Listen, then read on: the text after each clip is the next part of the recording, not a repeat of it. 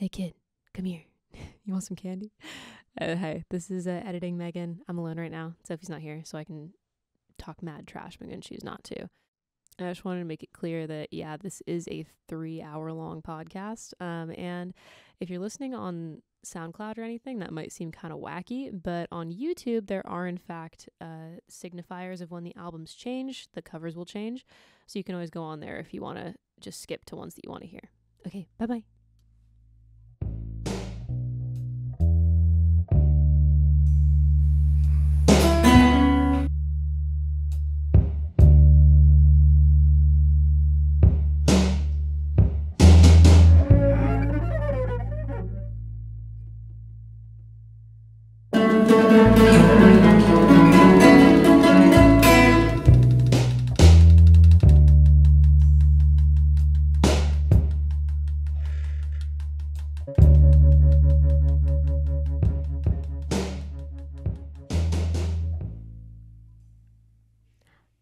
Hi. Okay.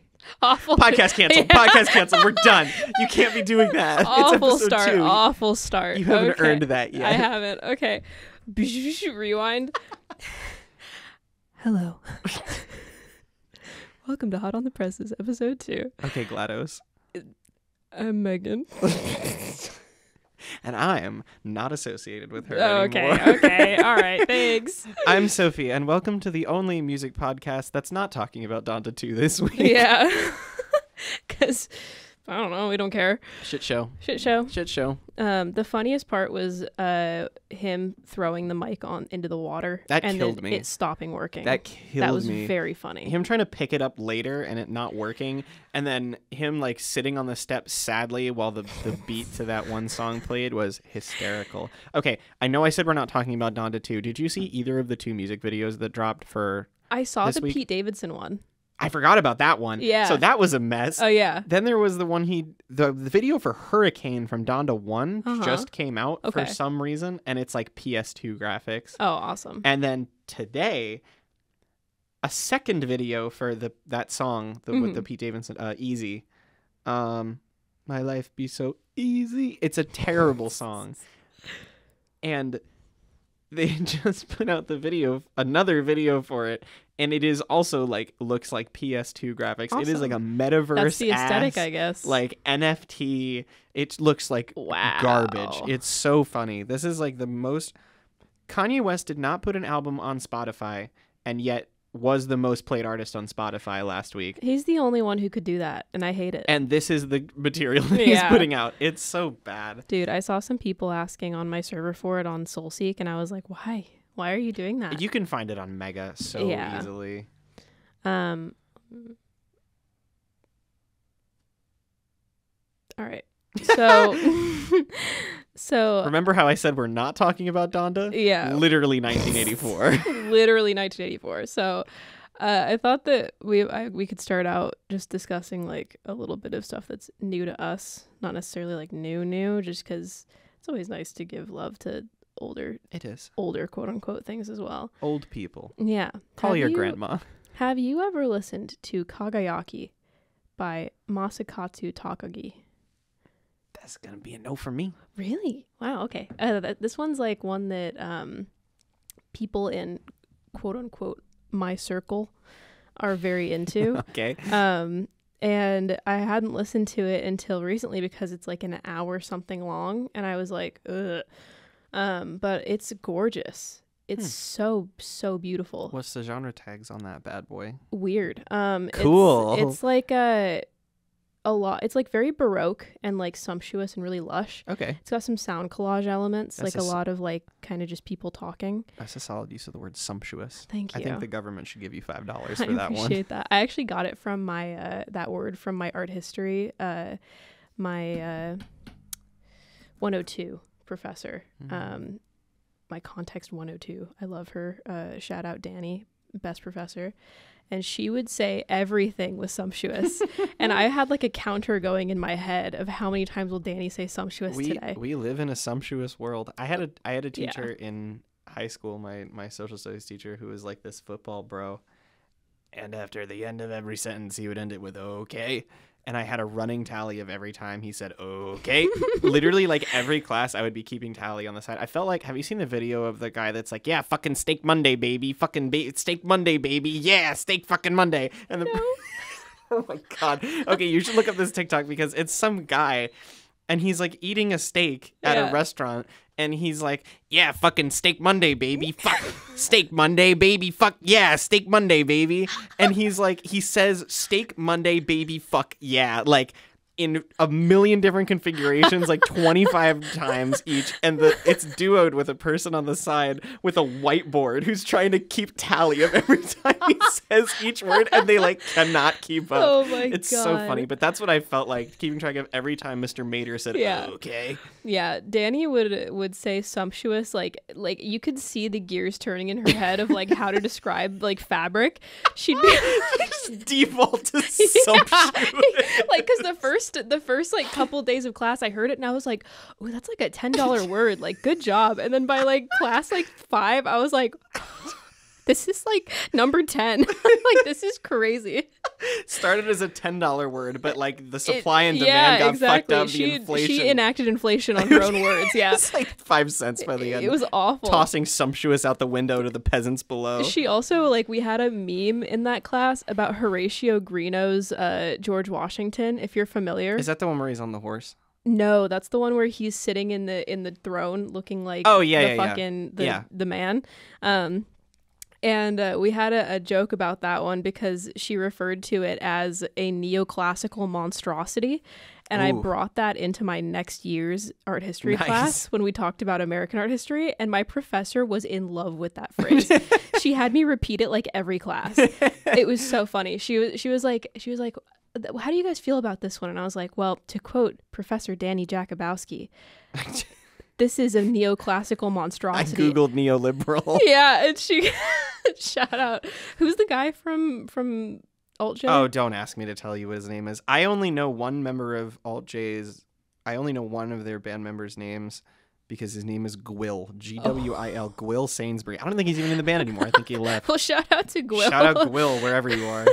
But and then like the next week she was like, so we're gonna talk about Horatio Greeno's George Washington again. And Megan, what was that funny thing?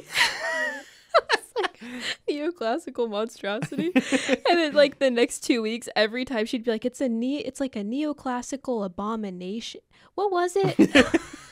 That's the cover of my debut mixtape, is me in that pose in the throne, and it says neoclassical monstrosity at the top. Oh, that'd be hilarious. That's like it reminds me of, do you know Left at London? Yeah. The transgender street legend. Transgender street legend. Yeah. Oh my God. I need to listen to that album. I've been meaning to for like a year, but she starts it. It's not even that long an album, but the first track is like 11 minutes long, and it's so daunting. Dude, it's like, I don't want It's so fucking good. I've heard it's good. I think you've told me it's good. I listen to it at least once a week. Like, it's so good. I sometimes I'll just go in and I'm like, I need pills and good advice right now. Like, I need that track. And then I just end up listening to the rest of it because I'm like, now I'm in the mood. I need Nat Puff in my life. So anyway, Kageyaki. Yeah, none of that was about music. Kageyaki is labeled on rateyourmusic.com. Yeah, toxic website, as a chamberfolk and neoclassical new wave, or new age, not new wave. I hate that. It's so good though. Neoclassical new wave, and what was the other? It's a neoclassical monstrosity. Oh my God. No, I misspoke. It's neoclassical new age, not wave. If it was chamberfolk and new wave, that would be insane. That would be bonkers. But yeah, Oingo boingo. That's Danny Elfman's career. Yeah, true. But yeah, this one's really good. If it says anything, it's got a 3.86. That says nothing to me. It doesn't say it anything. Means it's good. It means it's good. I recommend it. It's just very pure, beautiful, good music. Is it bolded? I think it's only bolded if it has a 4 or above. No, it's bolded as top 2,000 albums on the website. Oh fuck! Let me look. I already closed out of the tab. Generally, things that are above like a 3.65 have them. I'll have to see. I can't. You're gonna kill me. I can't keep talking about Rate Your Music on our podcast. Know. Literally edit this out. I can't do this. No one can know that I know how Rate Your Music works. No, I don't think it is bolded, unless it doesn't show on. Is it a compilation? No, it's an album. Huh. Funky. Yeah, so that's a good album, and I listened to it recently, and it was a religious experience. It was beautiful. Cool. So that was one that was new to me. Do you have anything new to you? I have a couple things. Not as much this week. I did not do a ton. I really liked, we're not going to talk about it, but I really liked the new album by the artist Scott Hardware. It's just a really, really nice chamber pop album. It is called Ballad of a Tryhard, which is also a really good title for an album. Just a quick shout out also to Absolutely by Dijon, which I heard for the first time this week. Holy fuck. I love that It's album. really good. It's really good. What were your favorite tracks? Well, many times I knew already because that was a single. I really loved The Dress. I was listening to that when I walked in today. So good. Yeah. And I really loved God and Wilson. Did you like Talk Down? No. That's my favorite track on the sorry. album. Oh my god. Sorry. A lot of the more ambient leaning ones just that did one's not ambient at all. I don't remember it then. It's like basically just like synth and a drum beat, and the whole thing is constituted by like him layering vocals and harmonies, and by the end it's just like this like super emotive washing it's like a over. wall of sound one, It's right? so good. Yeah. Oh my god. Every time I listen to it, it makes my face crinkle. Like I stank face every time I hear it. It starts in your toes, makes you crinkle your nose. Yeah. I hate that you just referenced that song. I also hate that song so much. Me too. That's a work song for me. Like I hear that at the art studio that I work at. Oh, like, oh my God. We'll play like I thought you fucking meant like you put like that artwork. song. You put that song on to do work. I'd be like, that song would make me explode if I tried to do work. Work songs. Workcore for me is the Birdie cover of Skinny Love. Of Skinny Love, yeah. That song, Gravity by John Mayer. And oh god, what's it called? One of the Stevie Wonder songs. One of them. Just one of them. He's got a lot. Yeah, one of the happy ones. But that's all of them. But yeah, that's a work song for me. Workcore music doesn't exist for me because at my last job, I'm not employed at the moment. Employers hit me up. I need money. At my last job, I worked at an art store, like it was like an art materials store. And the soundtrack was so fucking bad. So when I first started working there, they had just switched bosses. Like the boss got kicked out and they brought in a new one. And he got rid of her old playlist that was literally, I love the Beatles. It was like 98% the Beatles. And I think I would go insane. I am saying this as somebody who has a deep personal connection to and loves the Beatles. Yeah. I think I would have like gone postal. I cannot, not acceptable.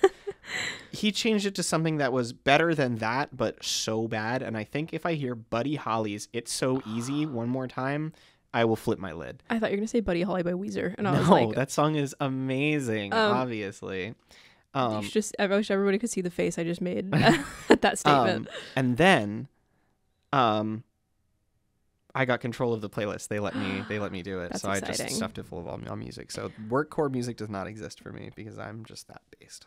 I now have Design 105 core in my brain, which is my professor for design, who has the worst idea of what DJing for a classroom of diverse people should be like. Okay. So he starts out the class every single day by playing the first song and the beginning intro off of 3 Feet High and Rising by De La Soul. It's just, he plays the full album. Banger, though. I mean, it's a banger for the first week, and then you start hearing it every day. That's true. And you're like, fuck. That's true. And then from there, he turns on like 2013 to 2016 top 40. Ooh. And then today, he turned on a playlist of background and instrumental parts of popular songs. So we were sitting there, and he starts playing Pinball Wizard by The Who, and I was like, hell just the yeah. Instrumental. And I just, the vocals never came. So I was like sitting there, and I was waiting for like, ever since I was a young boy, I played the silver ball, and then suddenly we're in the chorus, and there's no lyrics. That's like those videos where it plays like a song from a video game, but the main melody never starts. Yeah. It's like the fucking Delfino Plaza. Just keeps going. And it just never starts. Yeah. Oh God. Yeah, it was terrible. But yeah, my two guys for this week would probably be Dijon and Scott Hardware. That Dijon album I also recommend. Yeah, very good. It's a hard one to describe because Yeah, it's very difficult. at a baseline level, I would call it like progressive R&B, Mm-hmm. but also half the album is like ambient music, and also a lot of it is like just straight up like 70s 80s pop music. Yeah, there's also some moments like Rodeo Clown and like End of Record where it's almost just spoken word or like vocal, just pure emotion. Very very kitchen sink record. Yeah. And all the presentation for it is like that too. Like a lot of the performances for it, they did like. I remember one video of a performance. They're like performing in like a dining room where they're like all playing their instruments around the table. But then it like at the very end of the video, the camera turns and it's a soundstage and it's not a real dining room. Yeah. They just like made it look exactly like a lived-in dining room. Yeah. So very cool album. I would say I think that album is Frank Ocean influenced, I would say. Yeah, I would say that too. So if you're a fan of Frank Ocean, you like the diversity in his music, I would say that might be one to look at. But I'll say I didn't really like the Frank Ocean parts of that album because I don't like Frank Ocean. I liked most of the album because I like Frank Ocean. I respect you. And I also like experimental music, so that was big for me. All right. Do we want to get into it? Let's get into it. I think that we are going to start with God Don't Make Mistakes by Conway the Machine. Oh man, Machine. This is an album that I have seen described as stinky in a good way. Like you listen to it and you're just like, oh my God. I can that's really funny. I don't know if I would describe it like that. There's for all the stinky moments, there are just as many that are like what's the song?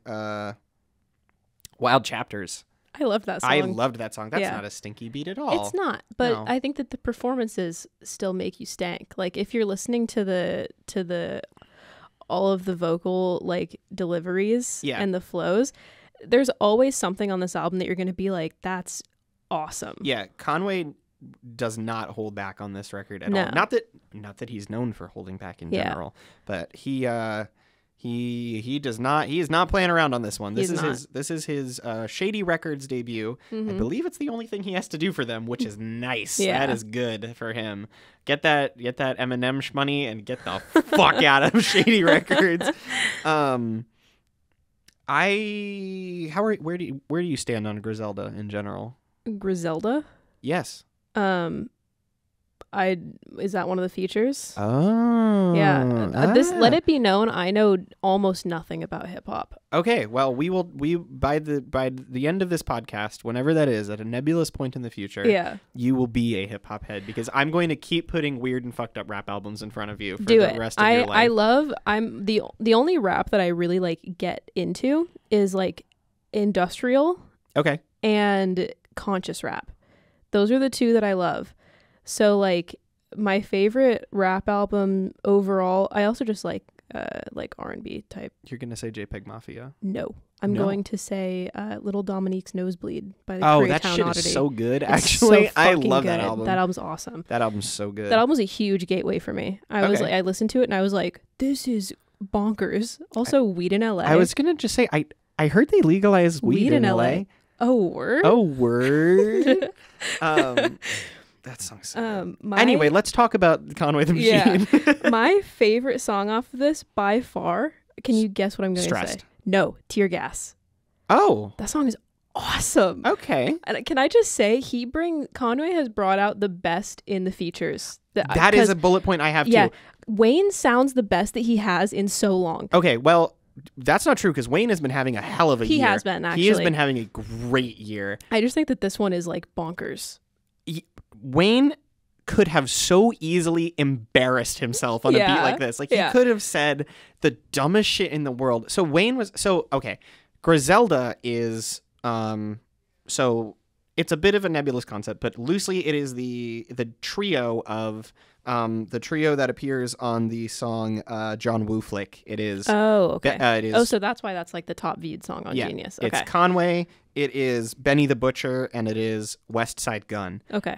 They are a trio of rappers. I think they're all related to each other. Like, I think they're all cousins. Yeah, I think I read that Conway is West Side Gun's cousin. Yeah, I think all three of them are related somehow.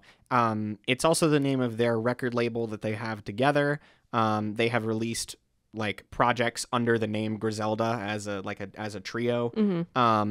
Griselda, and now they're like adopting other rappers from the Buffalo area into their, well, not just in the Buffalo area, because I think Boldy James is on that now. I love Boldy James, for the record. Yeah, because I think Boldy's with them now, but like they have a very particular brand of dusty sample, very old school rap that has gotten really, really big for them the last like 4 or 5 years. They've been huge. So that's Griselda, and they have. I am a big Griselda enjoyer. I don't super care for West Side Gun all the time, but I love Benny the Butcher and I love Conway.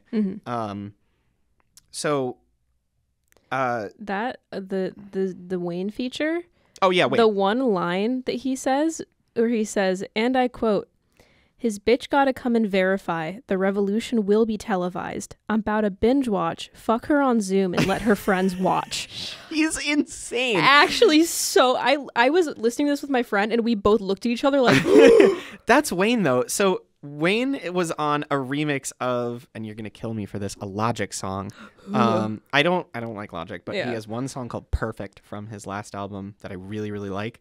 And he did a remix of it where he put ASAP Ferg. It's like a 1 minute song, but he did a remix of it where he extended it and put on Wayne and ASAP Ferg. And Wayne starts his verse by saying, "I quarantine with a foreign teen." It's like the most...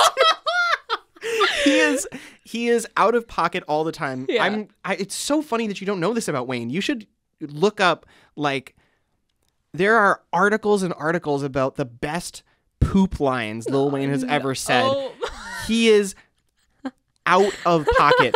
That's like what he does. He will say things that are just insane and expect you to roll with it. Oh my god. But that's what I mean. Like, this album is grimy. It is dingy. And Wayne could have embarrassed himself completely on this, and he stuck the landing. Like, when he does shit like that, it reminds you why he was like the king of rap for guy. Like in the early 2000s when he was. The cover of the album works so well for that. It's so cool. It's so good. Griselda's really good at that. Yeah. They take all of their covers are kind of like DIY low budget in a way it's super unifying. Yeah. I was kind of saying this about Beach House last week, but this album is kind of like that, because Griselda has a very established sound. Like they have they have a lane and they stay in it. And then they put out projects like this that's just like, hey, by the way, we are the best at this particular sound, and we can do this similar sound for 11 tracks and it will be so good. Like it'll be what you're expecting, but delivered better than you've heard it before, like every single time. This album's so good. Did you have any least favorites?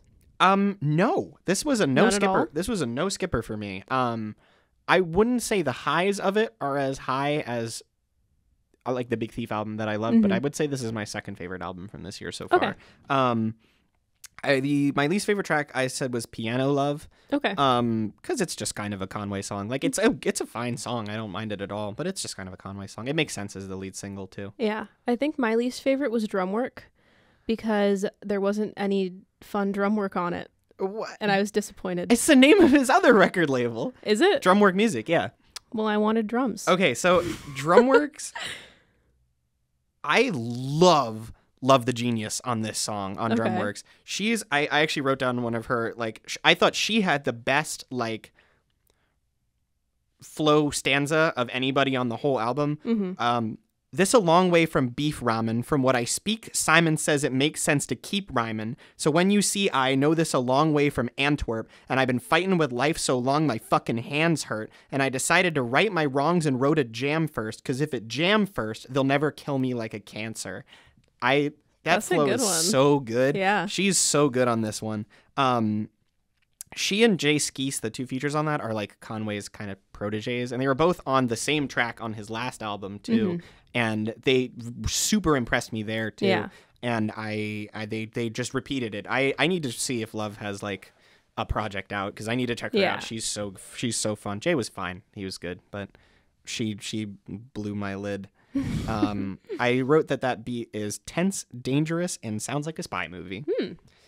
What did you feel about the opener, Lock Load? I liked it a lot. I liked that a lot. Yeah, I opened it with that, like, obviously because it's the first song, but I looked at it and I was like, this is gonna challenge me, but in a good way. Yeah, because like I'm definitely this counts. What would you categorize this as far as like the genre of rap that it is? I put it as hardcore hip hop in my library because it leans on a lot of very old school gangster rap tropes, but it is flipping and spinning them into something new. Like this album is also very like Kanye West influenced. Like that's just where Griselda is. Like they're very old school, but very influenced by like the way Kanye flips samples and the way like that era of hip hop flips samples.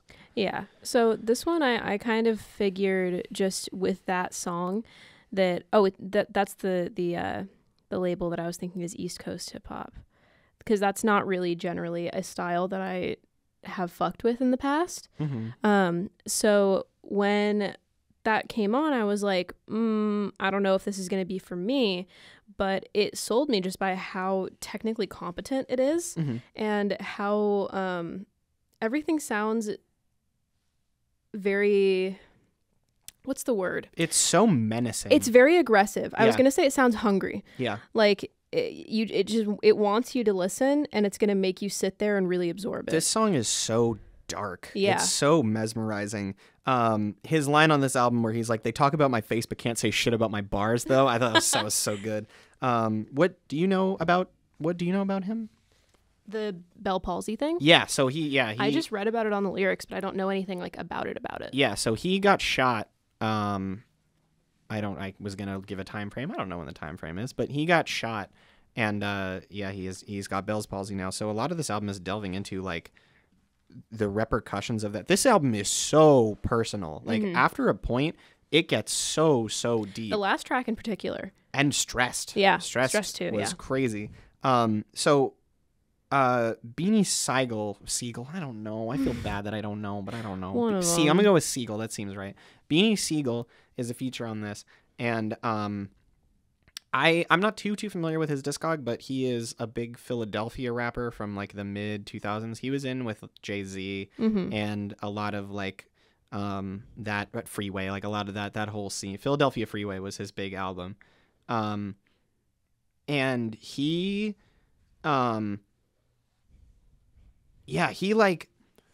he was also shot more recently, so that's why his voice sounds like that. He had serious lung damage. Yeah. So I thought putting this track first, getting the Bell's palsy like concept established, and then introducing Beanie Siegel, who's also like a victim of gun violence and is talking about that with his shredded voice is like the anchor of this song that makes it like, okay, these are two people who have lived through this for real. Now that you can say whatever you want about Conway, but once Beanie is on the mic, he has like the credit from when he was popular, as well as like you can physically hear it in his voice what he's been through, in a way that I think fits the themes of the song and the album so well. I also loved Wild Chapters, I mentioned earlier. I felt that was like the kind of the second stage of him opening up. Yeah. And then my favorite song on the album was Stressed. Okay. What was the one that was I can't recall the title as of right now. I think it's Chanel Pearls, or the one after it. Chanel Pearls with Keisha Plum, or Baba's with oh Lord, what's her name? Which one is literally just talking about sex the whole time? Well, neither. I mean, not like the whole time, but I remember there was like Baba's is the one where the girl is talking about sex with another girl. Yes. Yeah. Yeah. I asked for her by request. Yes, that song was so good. Yeah, so I remember listening to that, I was like, oh my god. That song is awesome. That beat is fucking nuts. When you said Stinky, that was the first beat I thought of, the beat on Baba's. That is some Armand Hammer ass shit. Yeah. Like that is like what is in the underground right now. That's like another album I have to listen to is Haram. Awesome album. Haram is really good, and also their record last year with The Alchemist. Oh, that's the one. Sorry. I was thinking of their album with the tiger on the cover that I can't remember the name of, that I also love so much. I love Billy Woods. I would explode. But yeah, no, Baba's is like that song is like, Conway has a lane, right? This is not overall an experimental album. This isn't doing anything like innovative. Yeah. It's just really good at what it does. But this song is like, he's proving that he's like not asleep in this lane. Yeah. Like he is more than willing to do something weird. Yeah. If the situation calls for it. Did you hear him? You like clipping, right? I want to like clipping. Oh. I've never listened to clipping. Conway and Benny are on La Mala Ordina from Clipping's first horror album. There Existed an Addiction to Blood. And I kind of view this song as similar to La Mala Ordina in that way. Like, yes, we have a sound. Yes, we're established, but we can do other things if we want to. We just don't. But here's what it sounds like when we do. I also loved the closing title track is amazing. Yeah. That song is so good. The sense of like what if on that song is so cool. Just like his storytelling is amazing. Yeah. Like just branching out into all these different ways. The day that he got shot could have gone differently, and then it ends with his mother. That's his actual mother who like recorded that for this album. Like, there's like a heart monitor going, and she's like wailing to God to bring him back and like not let him die. It is grim. And then he flatlines at the end of it. Yeah. It is grim. It is so cool. In that way, it also reminded me of Little Dominique's Nosebleed because of the one track where he's discussing the accident that gave him his first nosebleed. And there's the part at the end where his mom is like, or someone who's playing his mom is yelling like, look what you did to my son, like how could you do this to him? And then she's like I'm sorry that you have to go through this, Dominique, like just hold your nose like this. And then he cuts in and starts rapping over what she's saying, and then it cuts back into her. So that kind of interplay with somebody being in the situation with them, I thought was interesting. It definitely recalled that to me. I just think the fact that he got his actual mom to record that is unbelievable. Yeah. That's like, to ask your mom to do that for your album is crazy. Yeah. That is nuts. But I mean, it's something that would be very close to her, and she would want to sort of get that across. I think the importance of not shooting people because obviously it has effects on more people than just the person that you're trying to damage. Yeah. What was the song? It was actually also on Drumworks. I meant to say this when we were talking about Drumworks before. He has a line about flipping the advance he got from making the album that you're currently listening to into buying fentanyl. I did see that. So fucking funny. Yeah. That's hilarious.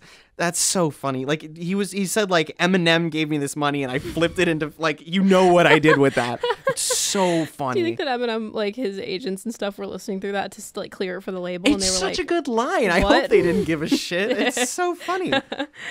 I feel like the only way that he would sign to that label anyway is if he was like, you're gonna let me do whatever I want. Oh, 100%. Yeah. Conway, that's a big thing about the Griselda crew in particular. Like they will get their way. Yeah. They've like partnered with a lot of organizations. I don't think Shady is the first affiliate they've been with, and they will get their way every single time. Yeah. They have that much creative control over what they're doing. I also do want to just shout out Benny on John Woo Flick. He is so good. I love Benny. Benny might be my favorite of the trio of them, and he is in rare form on John Woo Flick. He's so good. The line about reporters ask real questions, like in your videos, are those real weapons? And he's like, no comment. It's so good. Yeah. He's got so much like smug personality. It's great. I even wrote in my notes, like, this is one that I'm going to have to go back to. Yeah, because I think that this could be another gateway kind of album for me. Yeah, if this record, if you're into this record, there is a world of shit that sounds like this. Not just in the Griselda camp, but like this is a very rich. There's a lot of Stuff. history. Yeah, I could definitely go back and do a lot of things. If you like this, you should check out Benny's 2020 album, Burden of Proof. That album's really good. And I think this one, it is good in a different way from this one. That one's very, very slick, where this one is grimier. Also, Benny has a project coming out next week, so they are just hitting us. I guess we're going to be listening to that. Yeah, maybe, if it's cool. Yeah, I'm assuming, hopefully, that it will be. So Griselda tend to release a lot of, they're very, very prolific. There's always something coming out from them, and obviously not everything is as good as everything else. Like, there's always in-between stuff. But like when something is is going to be good, they know it and they want you to listen to it. Yeah. Like this one got a ton of hype. This album got so much hype, and it deserves it. It deserves it 100%. Yeah. This album's super, super good. I think if I had to sum this album up in one word, it would be humanizing. Because in hip hop, but also specifically with Griselda, they mythologize themselves constantly. Like that's a part of their brand, is just like building themselves up and building themselves up and building themselves up to be like mythic figures and characters. And I think it's really interesting that Conway used the increased platform and budget he got from partnering with Shady Records. Instead of like building and building, he chose to use that budget to open up and portray himself in a more human light. Stressed is like, I think there's a solid case for that being Conway's best song ever. Those verses are like devastating, unbelievable. The hook is incredible. I was set to accept that song as a banger from the moment the beat started. Like I was like, oh, this is gonna be good, and then it like became like his best song ever. I love the way he uses the word stressed on the song, because the hook is like, does anybody care that I'm stressed? But what he's talking about in the verses goes so much deeper than stressed. Like this is like, you can tell that he's trying to downplay it to himself. Oh my God. It's like anguishing shit. Alcoholism. He lost a child. Yeah. He got shot, obviously. But like he's lost cousins and friends to suicide, and everyone else is locked up that he knows. Yeah. This is brutal shit he's talking about, and he keeps reducing it back down to, does anybody care that I'm stressed? Yeah. And that's such a like, it's heartbreaking. It's heartbreaking, and it's so intentional too. Like it's such a good, like, I have to cover this up. Like it's so well phrased and orchestrated, and I love the way his flow kind of comes untethered in the last verse, in the part where he's talking. He's like repeating the word stressed over and over again in his verse. He's like talking about losing sleep. And like he locks out of step with his flow. Like he's off the beat for a second while he's talking about that. I thought it was brilliant. I love that song so much. Yeah, that's what I was saying about how even if listening to this album, I was conscious of the fact that it's not my thing, like patently. There was still moments like those where I was like, I cannot help but acknowledge the proficiency here. Yeah. Like there's no way that you can hear this and not know that what's being done here is something special, I think. Yeah, I respect it a ton. Conway has just been leveling up. Like his last project was great. Before that, From King to a God was amazing. Like he like, you think that he's beaten himself, and then he just keeps doing it every single release. I hope this is like, I hope this is the Conway era of Griselda, because I think it's been kind of the Benny era, but I hope Conway can step it up and be like in charge.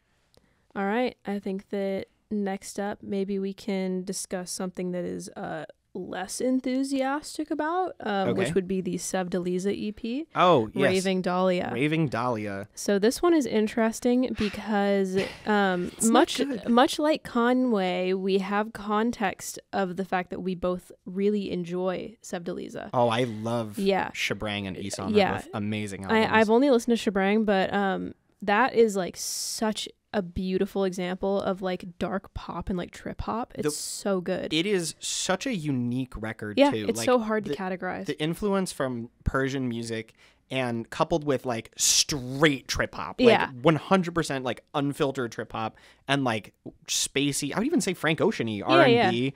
It's such a unique combination of influences, coupled with her like her one of a kind is voice. Haunting. Oh my God. She's so cool. Shabrang's amazing. If you haven't heard that album, like it's one of the best albums of 2020. Easy. You should check that out for sure. So then going from that to this, a lot less going on, I think. This thing drags. It does, which is really difficult to do for an EP. Yeah, it's like 20 minutes of music, and it feels like it will never be over. There's no progression on most of these songs, and she's in the same vocal register for the whole entire thing. time. Yeah. It's like you could listen to this and look away and believe that you're just listening to one very long song. But when it's not dragging, it's just like generic electropop. see, here's the thing. I'm about to introduce you to a term that I have coined for myself. Okay. Which is called Forever 21 core. So this is a way that I categorize some music. What is the best Forever 21 core album of all time? The best, the one you would go back to the most. I don't listen to any of it. That's the point, is that it's just like you walk into the store Forever 21 and you hear that droning bass and it's just dunk, dunk, dunk. And it's someone just being like, ah, and you're just like, okay, I'm in Forever 21. I described it as dance music, club music on ketamine. I was going to say, Washed Out by the Neighborhood. I don't listen to any of the Neighborhood, so you could very well really bad for the most part. Yeah, present a case for that. I like that one. But yeah, it's just like completely sedated club music. That's the way that it feels to me. It is for sure sedated. That's a word. Like someone has tranquilized this album. Yeah. I like the cover is abysmal. I know. Okay. Well, this is actually a thing because she's pregnant right now, and she's photoshopped out her pregnancy and made herself like a figure 8 model. Yeah. So I kind of like the cover. It's scary though. Yeah. It is frightening. The instrumental subtlety of Shebrang is just gone. Nowhere to be seen. It is nowhere. I don't know if there's like a lyrical or like some kind of conceptual conceit about like artifice that I'm missing out on. Because like, I mean, with the cover, I could see that. Like, you could do an album that's like... There's so many other better albums that have done this, though. Like, it's just not... The lyrics are just kind of like her standard, like, mysterious, whispery flavor, but the sound is just... It's just not... It's so much... There's so much less impact, and also the fact that they remixed Oh My God... That was my one song that I liked. See, the thing is, I don't even like that song on the original album. Oh, huh. That's my least favorite off the album. That's so weird. I was like, cool, I'm glad this is the one you chose to remix. Thank you for not defiling any of the ones that I like. So I was listening to it and I was like, still not great. I liked the remix because it goes into hardstyle at the end. And I have a friend, my friend Kite, who is a Japanese hardstyle music, like, enthusiast. They are on like the depths of Japanese hardstyle Bandcamp like all the time. They send me these inscrutable pages that are just like filled with like anime girl cover art for like in unbelievably bassy, loud, like ow ow ow ow ow ow electro music, and it's great. I'm 100% saying this is a good thing. It is awesome. But like, I have now developed a taste for that kind of material. Yeah. And like, if you just turn Oh My God into that, I'm gonna like it. I mean, there are some. I have some friends like that who will send me stuff that's like anime, like manga panels. Yeah. And I just click on it. It's like noise, and I'm like, cool, nice, love that. The Great Hope design I also kind of liked. But it just sounds like a Shebrang B-side. Like, it's just like, it's pretty normal by her standards. It's an okay song though. This was one of the projects that I once again wrote fave tracks don't care, least fave don't care. My least favorite track, I thought High Alone was the worst Sevdaliza song I've ever heard, and then Everything Is Everything killed me even more. It's not good. Oh my God. It's not good. Man, this just makes me sad. I hope she can pick it up. I really hope she can pick it up. I saw some people saying, like, I don't know why people are so mad about this. Like, it's basic, but it's not bad. And I was like, that's why it's bad. It's because it's basic and she is not. Like, you can't just listen to it without acknowledging the context that got dropped in. Because, like, I mean, any EP, it's going to have the shadow of the album that came before it. Because, like, that's just the way that EP production works. You're always riffing off of what you did before. Whether it's to defy that or to work with it more and develop it into something different, or if it's transitional into a different sound, it's gonna be in the same space. So you can't just divorce this from Shebrang and be like, it's a separate project, this doesn't matter, that's basic. Like, you literally have a remix of a song from the previous album. There's no way to divorce the two. I think even if you do, it's just not standout. Yeah, like, exactly. It's just, even if you do, like, completely disconnect this from Shebrang and just say, like, okay, new era, new me. Yeah. This era sucks. Yeah. Like, I mean, like, there's something to be said about it being basic but mediocre, but having it be basic and mediocre in the context of her Yeah. makes it basic and bad. Yeah. So that's just it feels like a slap in the face to I don't know. like fans It's just, of her. It is just not up to the standards of her past work, and it makes me sad. Yeah. It does make me quite sad. I have a friend online who's a Seb Delisa stan, and I was like, how'd you feel about this? And he just said R.I.P. And I was like, oh. Oh no. I it- will give this record that Raving Dahlia is a bitchin' title. It is. It It's is a cool great thing to title. call an album. It's a great title. Great Turtle. Talia. Great turtle. Great turtle. It is a great title. Yeah, I just wish that there was more happening. I just wish it was like Better. good. Yeah. Yeah. Real quick, I missed the strings. You missed the strings. I missed the strings on Raving Dahlia. Yeah. The strings on Shebrang were one of the best things about that album. The Yeah. string arrangements were amazing, and there's no strings on this. Lifeless. Speaking of strings, though, Luna Lee. Luna Lee. Yeah. So this one, I thought that it was probably one of the most consistently good like pop albums that I'd heard in a long time. I liked this a lot. I thought that there wasn't really like a bad song on it.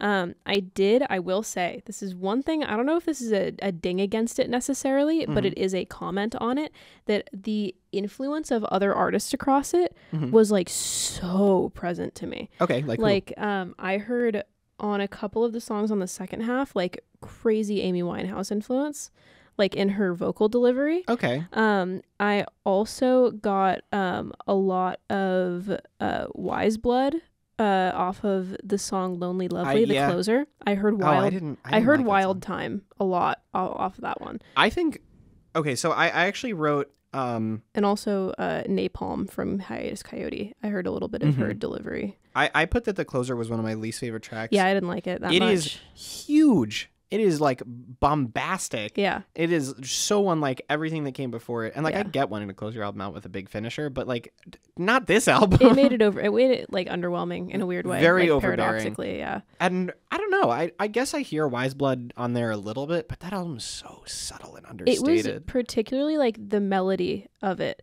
I was like, this feels like Wild Time to me. Yeah. And then I went back and I listened to all of Titanic Rising. It's like, after yeah, this, I'm in the mood now. and I was like, better. Because Titanic Rising is like Mood reset. immaculate. It's that album's so good. But I liked the songs Cherry Pits. Cherry Pit's awesome. Yeah, because that one, so good. I was so shocked by how multi-instrumental it was. Like so big, such a big palette. I was like, this is nice. Luna plays like every instrument on this album. Yes, She's I read about that. It was unbelievable. awesome. And also, I do not normally like Biba Doobie, but I don't like her very much. Oh my god, I think you need to give Biba Doobie another shot, because I think Biba Doobie is one of the most fundamentally underrated artists of the last like 5 years. She has like a reputation of being like a TikTok artist, or like being like a pop artist, and her last album is not. It is like I will ride or die on that Care by Biba Doobie is an amazing record. I think that album's rock solid. Sorry, continue. I even didn't like her before TikTok like really existed. She's never tickled my fancy.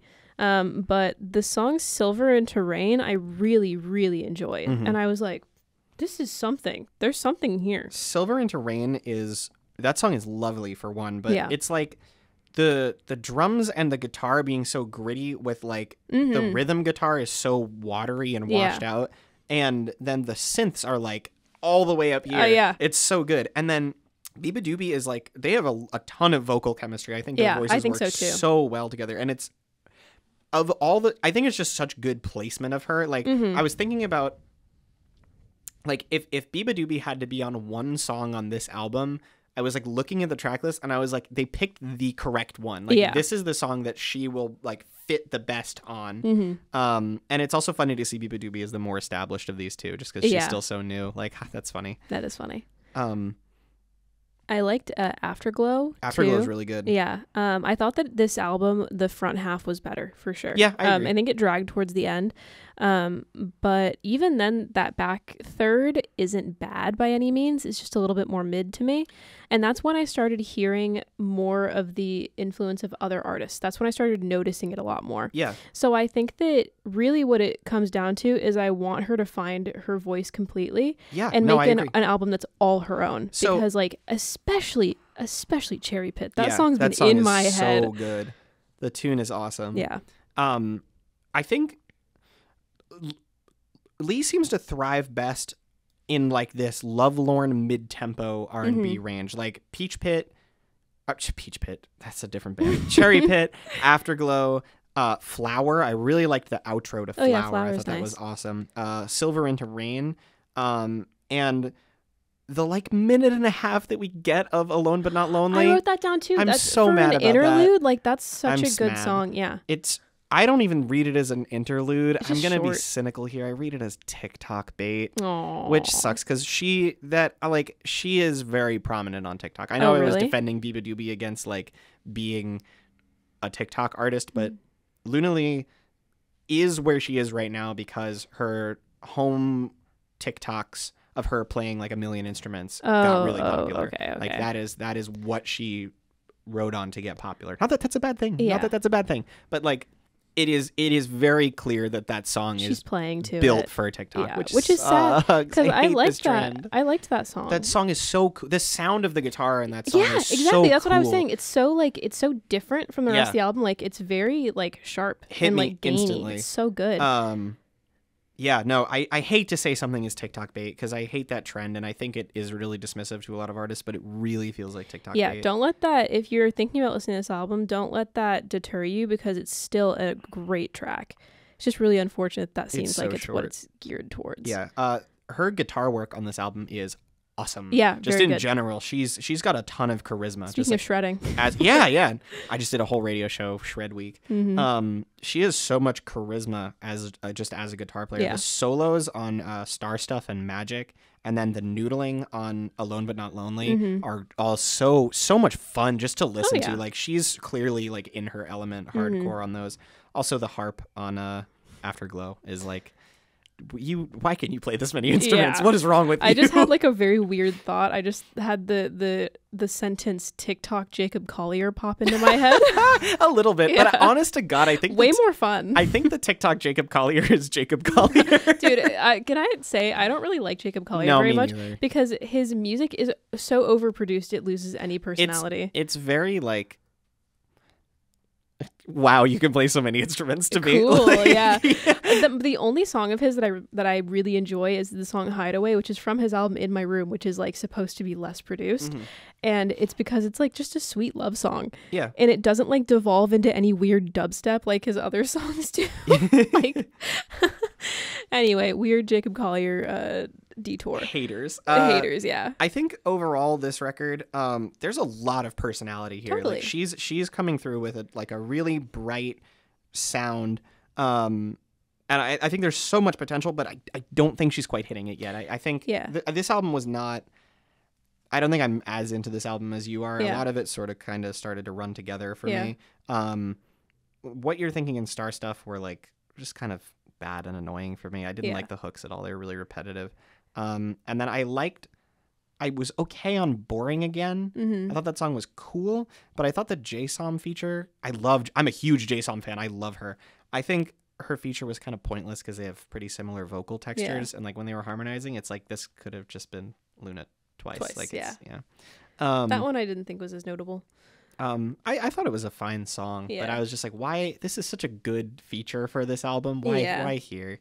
But yeah, no, I definitely understand why 88 Rising put some muscle behind marketing her in the past, but I'm also glad she got off of that, off of that wave, because I think as cool as 88 Rising is as an organization, I think they kind of tend to push their artists to do like their one thing. Yeah. And this is not that. Yeah. And I hope she can continue to like pave that forward in the future. I think Yeah. a couple more albums I could see her going the path of like a Lucy Dacus or something. I hope she continues to play with more of that multi-instrumental style that is on. I think it definitely is weirdly front-loaded on the front half of the album. Yeah. I hope that she continues to play with that and kind of find her own vocal style and really nail that down. Yeah, agree. Because I think that when she feels at home on the album, it's really strong and there's a ton of potential. Yeah. I think that that's the big thing for this album for me is potential.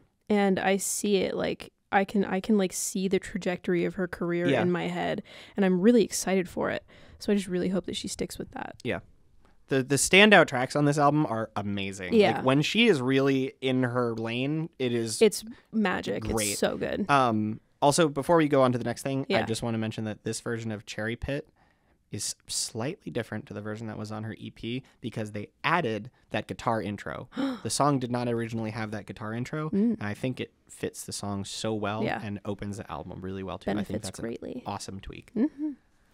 So I think that we could very easily transition into another album that I think is defined by its potential, Okay. which is Caroline. Oh, Caroline. okay. Yeah, let's do this one. Yeah. So I would like to hear your thoughts on it first because I think that I have more to say. Okay, so I listened to this one pretty shortly after Luna Lee, and I wrote a whole thing that I didn't get to say with Luna Lee about how I loved how unvarnished the strings were on that album. Like, I think it's really cool when violins are not treated as, like, in production, are not treated as, like, angelic necessarily, and they're allowed to be a little squeaky and grainy and naturalistic sounding. And so I started this record, and I fucking loved Good Morning Red. Yeah. That song's awesome.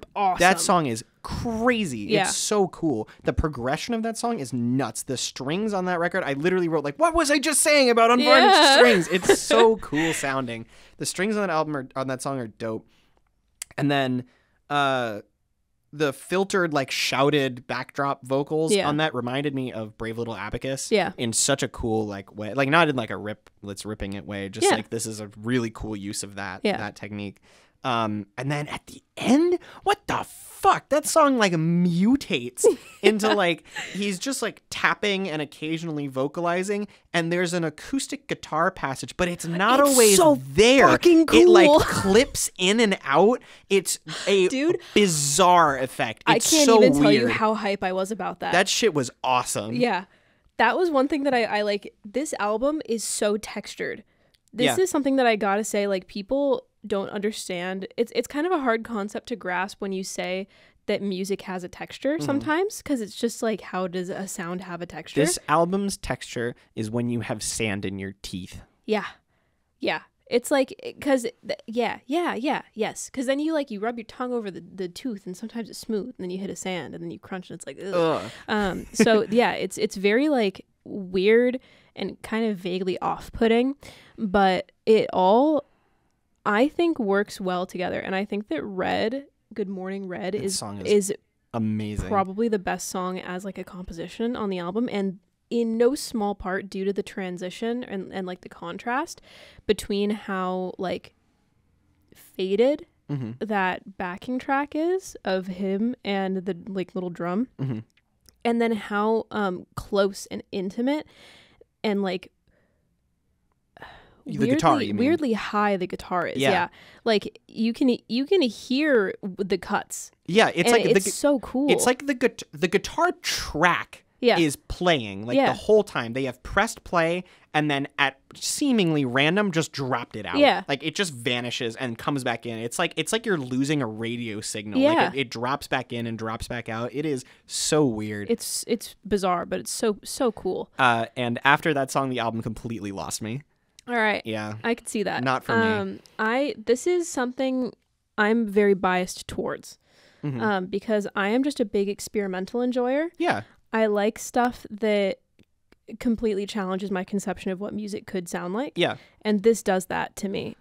It kind of felt to me like folky swans in some ways, where it's, like, very much the same wonky slunch. Folky swans.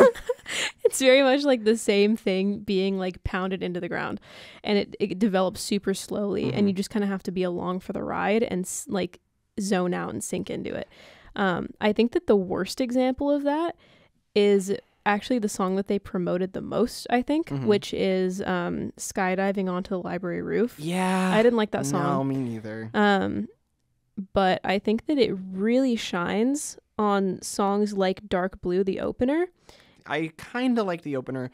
I'll let you finish, but the strings on that really annoyed me. Really? Yeah, like the background like string flailing was like, oh my god, I need this to be over right now. I like that shit. That was good for me. I was like, ooh, keep going.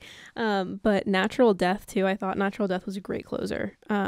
Super emotional. And actually one critique that I kind of had for the album was that the vocal presence I don't think was as obviously it's a very sparse it is album. Very sparse. Weirdly for such a sparse album, it is a very dense listen. Like getting through it, you're kind of parsing through exactly what's being said and done with that scarcity. And I think that Natural Death was the strongest vocal performance, just because it had the most emotion and the most presence. But on some songs, I was just left wanting a little bit more. Like it wasn't holding its own with the other minimal aspects. Because when you have an album that's that minimal, you really need everything to shine. Yeah. And you need everything to work.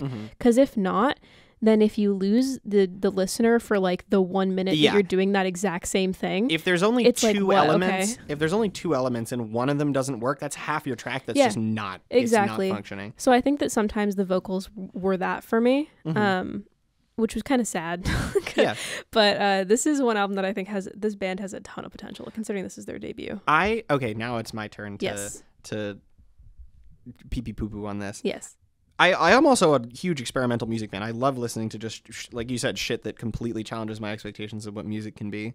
But I think I disliked this album for the same reason I don't like listening to jam band music. Okay.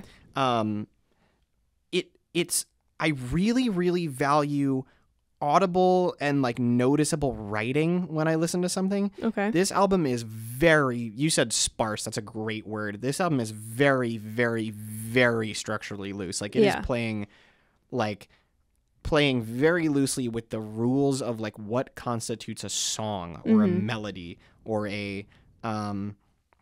or like even like an anchoring point or central idea for a song. Yeah. And like, it's really quiet, it's really improvised, and it is clearly poured over in post-production. Like, there is a lot of, like, love and attention paid to the way this record is produced. It's, like, meticulously arranged in terms of, like, dynamics and sound play. But, like, it's not for me because when I listen to music, I want to hear a composition somebody has written, not a technical display of what you are capable of doing, if that makes any sense. Yeah. Like, it's the same reason why like a lot of like purely virtuosic instrumental music does not appeal to me at all. Like, I don't want to hear fucking like Joe Satriani. That's such a stupid comparison to make to this album because they're nothing alike. But like or Santana. Okay. Like, the appeal of Santana is his crazy long improvised solos, like all displays of technical musicianship. And I don't care. Yeah. Like, I just don't care.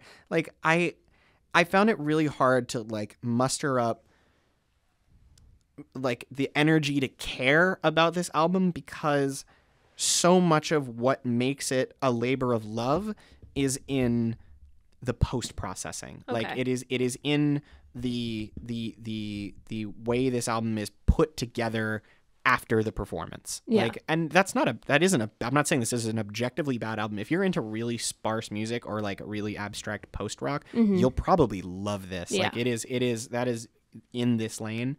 But it's just not for me. It's not what I listen to music for. Yeah. And I think that in a weird way, what you're saying about how you like to hear a composition in something that's very arranged, like prior to, that's part of why I like this, is because I don't like stuff like that as much.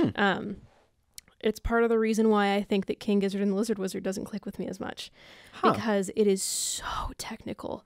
it's so I guess. like arranged. And It's very jammy though. I don't really like jams either. Yeah, See, me neither. That's the thing is I like stuff like this because it is very human to me. Yeah. Super raw. And there's a very like one take quality about it. Oh, for sure. Which I think is, just take the first thing you do and really we'll fuck cool. it up in post. Yeah.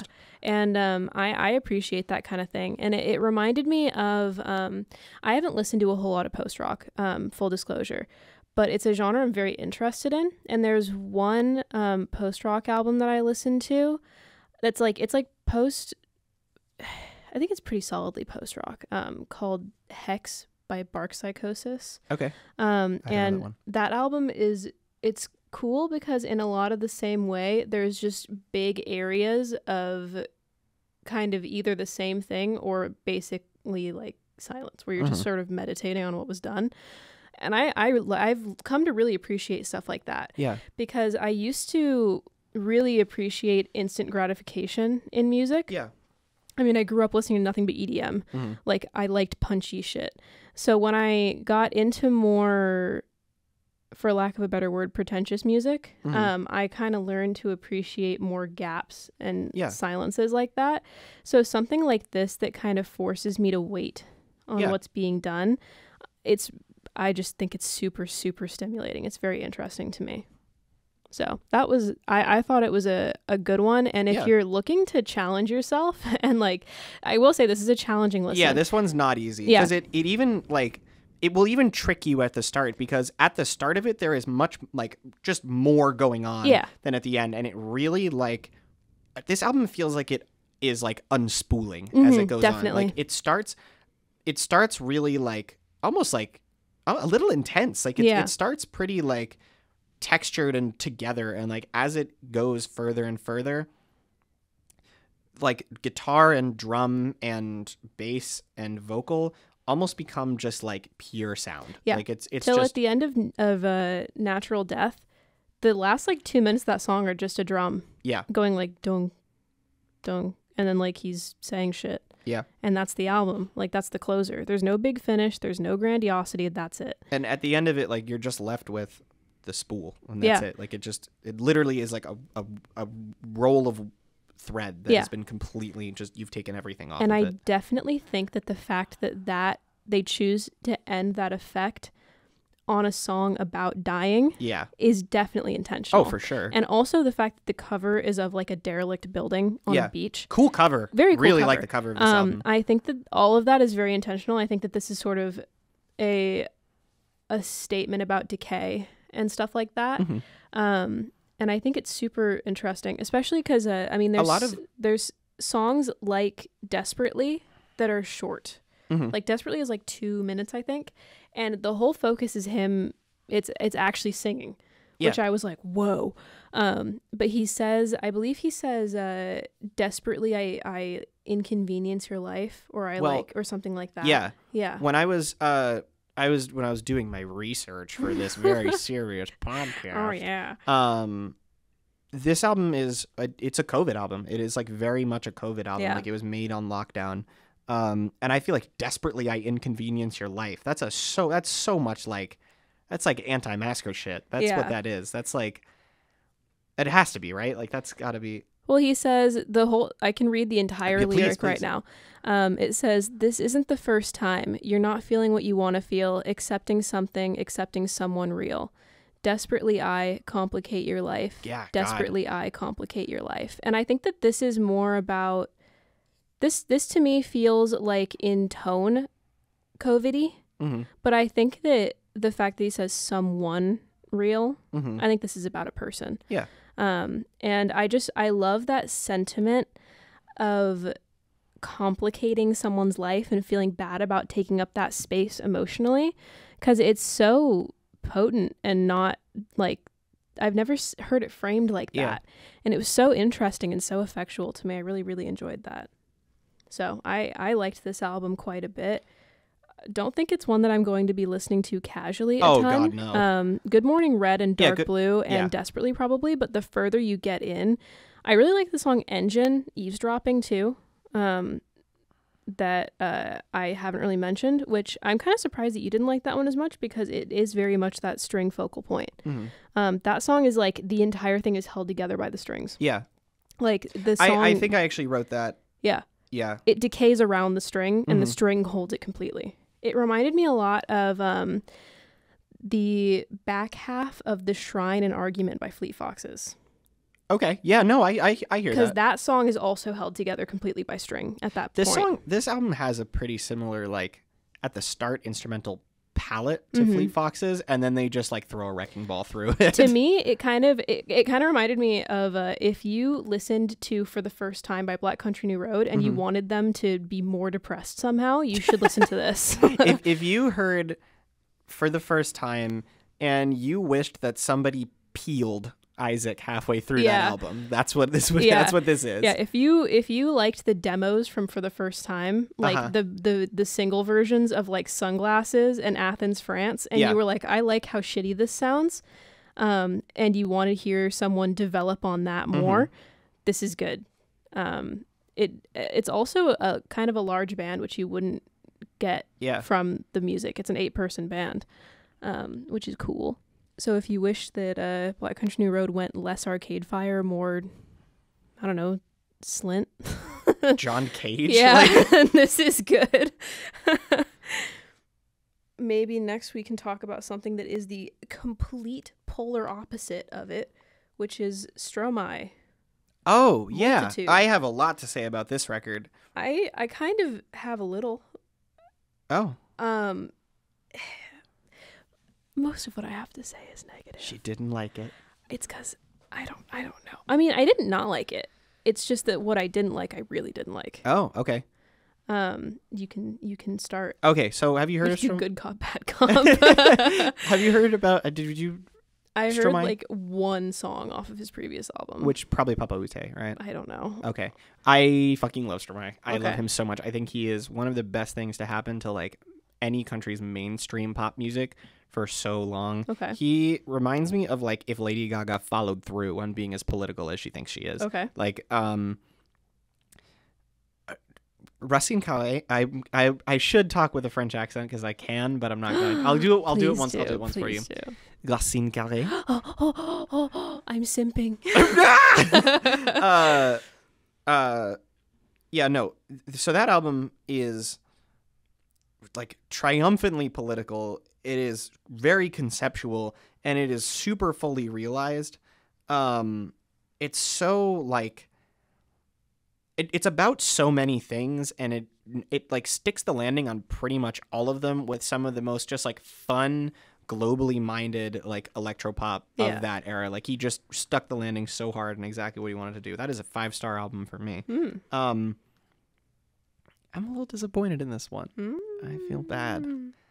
I didn't dislike it, but I think this is the one from this week that I spent the most time with trying to like unpeel in my head. Okay. I have listened to this album like 10 or 12 times by this point. Because your last FMS look insane. It does. I listened to, because Racine Carré came out when I was 13. Okay. And Stromae has been gone. This is his first album in almost 10 years because he had a horrible reaction to malaria medication, and it was like life-threatening. He almost died. And then he had a kid almost immediately after that, and then he had like serious mental health issues, and he like stayed out of the public eye. Like he got married, and he had a whole like private life for about 10 years outside of the public eye. And now is when he's decided to come back. He was such an early favorite for me that it is hard to articulate, like really meaningfully, how good it feels to hear his voice again. Yeah. Because he is a stunning singer, and I have missed his voice a lot. Yeah. It's so good to hear him. But I don't know. What do you think about this album? So, okay. So I'll just kind of read what I wrote.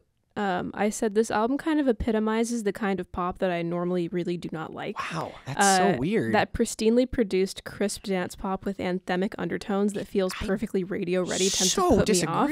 And some parts of this definitely did that, but others impressed me. I thought the production was pretty immaculate, and while that pristineness was a little too much for me in some areas, in others it felt very well crafted and served his vocals well. In a lot of ways, though, I thought that this was very much Pepsi commercial false anthemic football stadium music. Oh my god! Did you? The choral vocals just came off as cheesy, and on a personal note, the reggaeton aspect annoyed me deeply.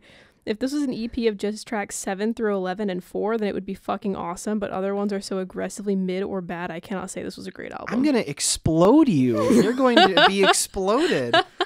So, for one, I don't think there's any reggaeton in this album. There's like a couple of, it's mostly the beat. It's African and Caribbean music, but there's no reggaeton. A lot of it is rumba. A lot of it is it's a lot of it's just that like thumpy the thumpy beat that's just like are you talking about Sante? I don't know. No. It's like some of the songs it has that like do donk beat it doesn't just through the whole thing, and I'm like, please do anything else. It doesn't have reggaeton vibes at all to me. It is very globally minded. He's pulling influences from a lot of places. Like there's I definitely hear that. Influences from like North African music, there's influence from like Chinese music, there's influences from like obviously American music and Caribbean music. Like I don't know the terminology well enough to identify specific genres, but this album to me sounded really well traveled and sincere in like its use of all those different tropes.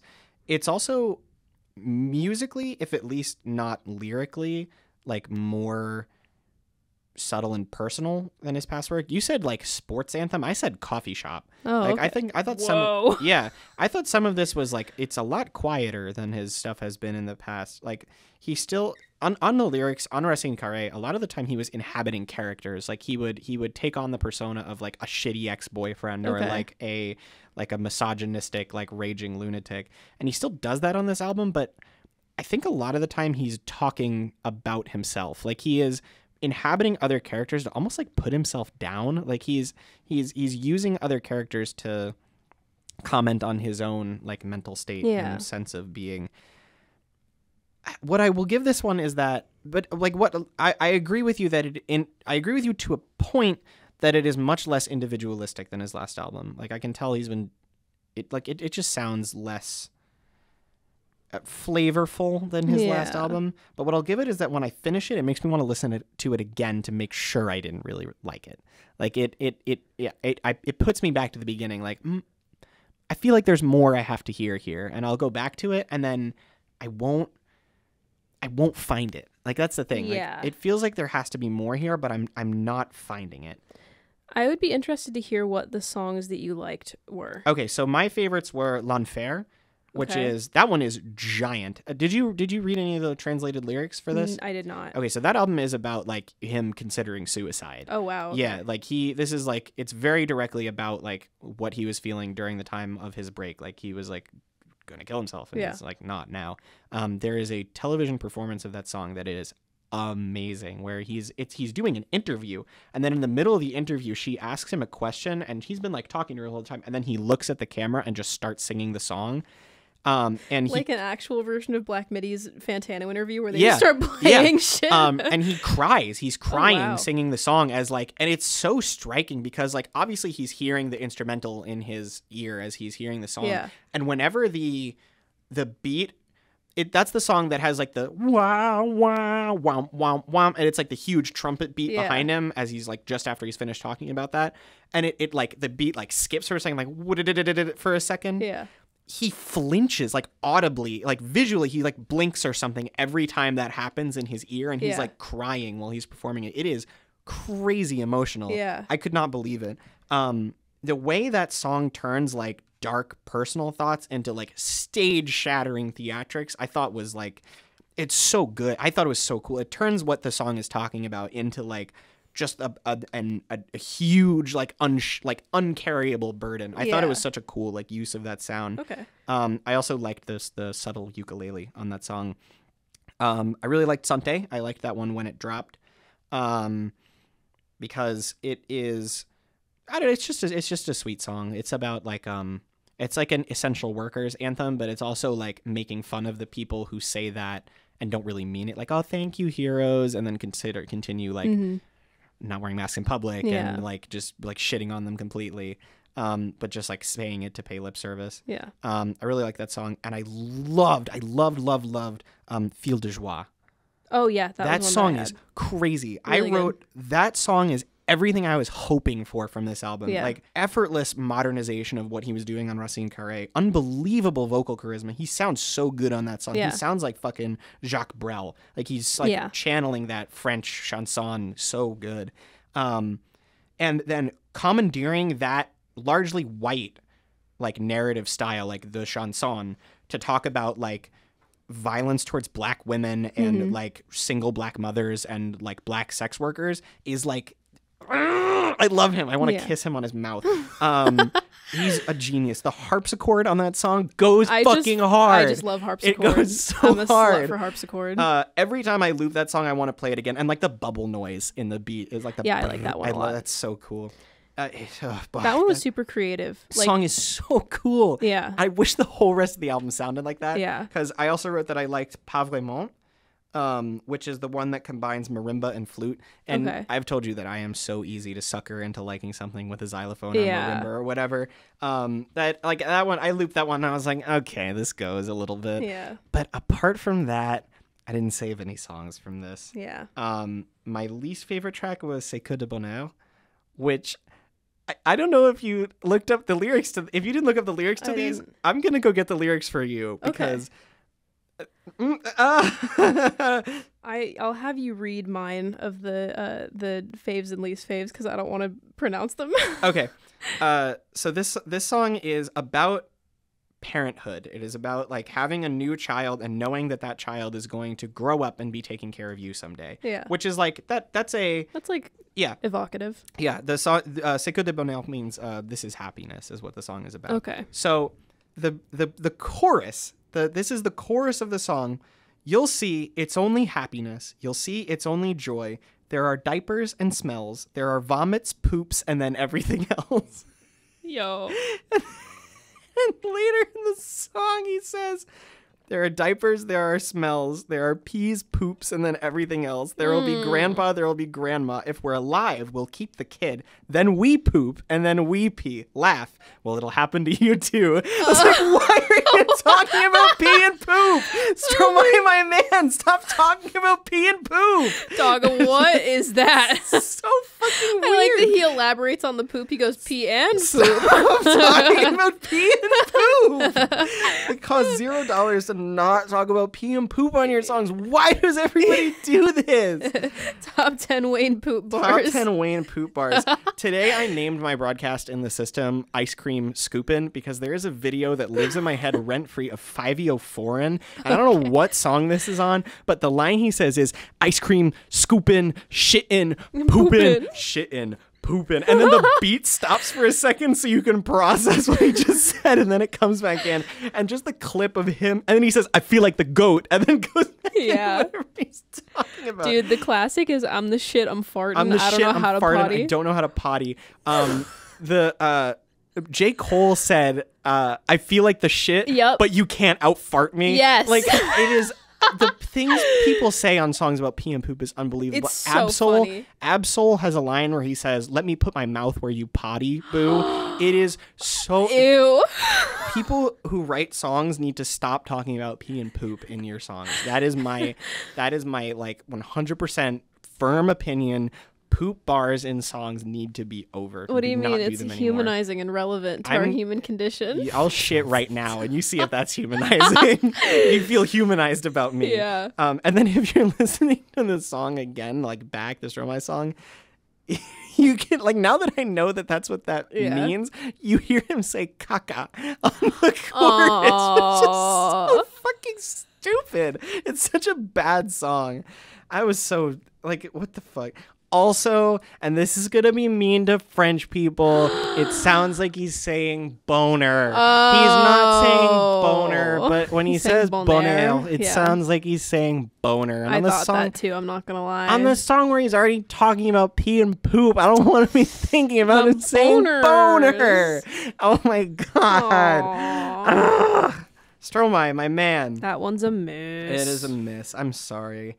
But yeah, largely this is an album that I really want to like it so bad because I want to root for him because I think he just seems like a really sweet, sensitive guy with his heart in the right place who is able to, when he wants to, bust out just like incredible pop songwriting. Yeah. But it's not bringing it for me on this one, and I so wish it was. But I'm probably going to keep listening to it to like see if it grows on me. Yeah. I'll report back. It might. But can you read my faves and least faves for me? Yes, I can. I'm being passed a laptop. Fave tracks were Fil de Joie, that's that one that I was just talking about. Lié, which is laugh. I thought that one had kind of a repetitive hook. I liked it. He just says laughing a bunch of times. Mon Amour, I forget that one. Déclaration and Mauvaise Journée. And then the least faves were Invaincu, which is... I liked that one to open the album. It felt like a very, like, I'm back. Yeah. Like, welcome back. Like, that couldn't kill me. Yeah. Santé was the one. That's the one I was talking about. That's the one that you liked.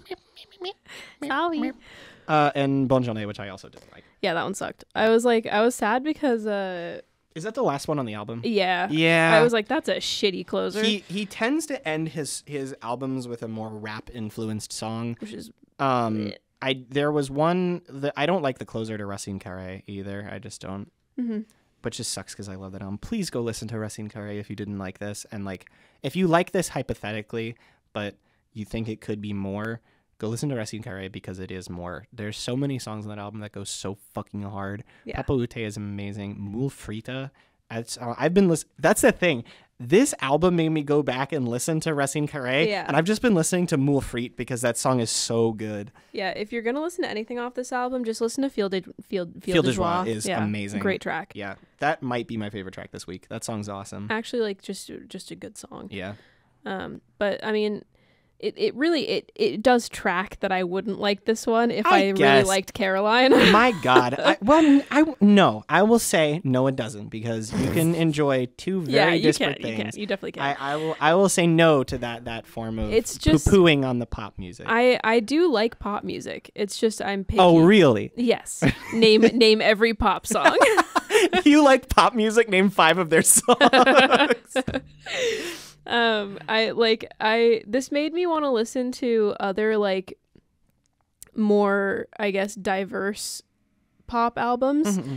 Like you'll get that with Racine Carré. It made me go back and listen to Sawayama again, just because that's like my favorite. And then I also went and I listened to a couple of Dirty Projectors songs. Just classics. So I do like pop music. It's just you have to hit a certain pop sound for me. He didn't stick the landing, I think, on this one, which is sad. It makes me so sad. Yeah, pop. I think the issue is that pop has to convince me that it's good. Pop isn't the kind of thing that I'll just listen to it and I'm like willfully like, yeah, this is a formula that I like. I can be swayed very easily by a really smartly written pop song. If there's like a lot of intent behind the songwriting, I can get on board.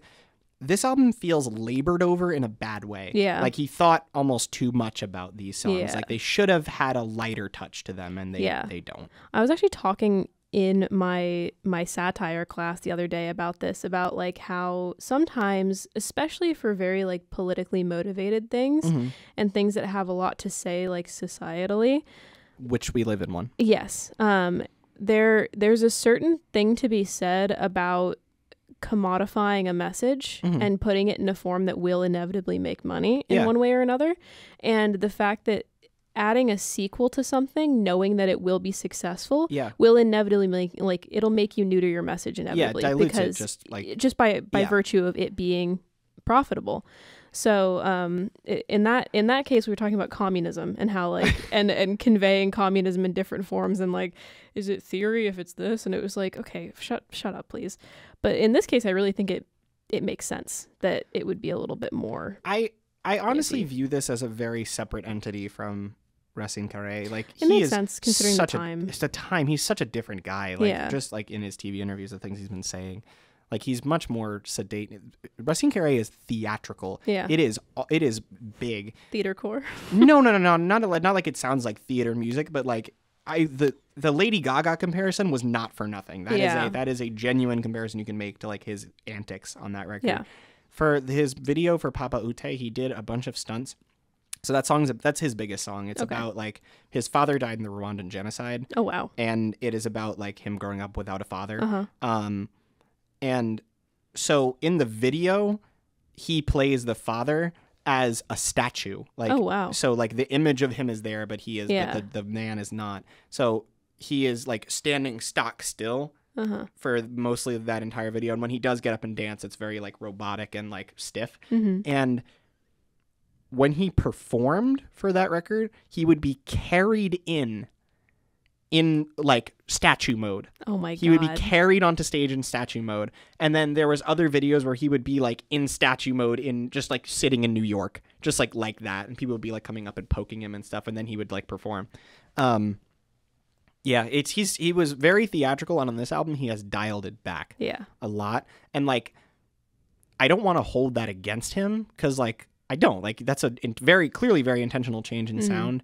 But at the same time, like, I think it is a little too labored over. Like, don't go back to what you were doing before, but like, I don't know, just like pour over these a little less. Sometimes it becomes pee pee poo poo. Yeah. And we don't want that. No pee pee poo poo. No pee pee poo poo. No pee pee poo poo. All right. So once again, I am more excited about a lot of the stuff that we've talked about this week than I have more hype for stuff this week.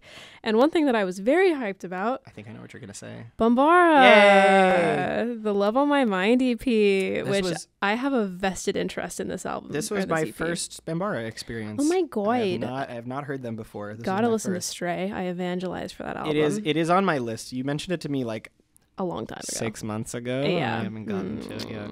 Cringe. So, I mean, losing friend points, not gonna lie.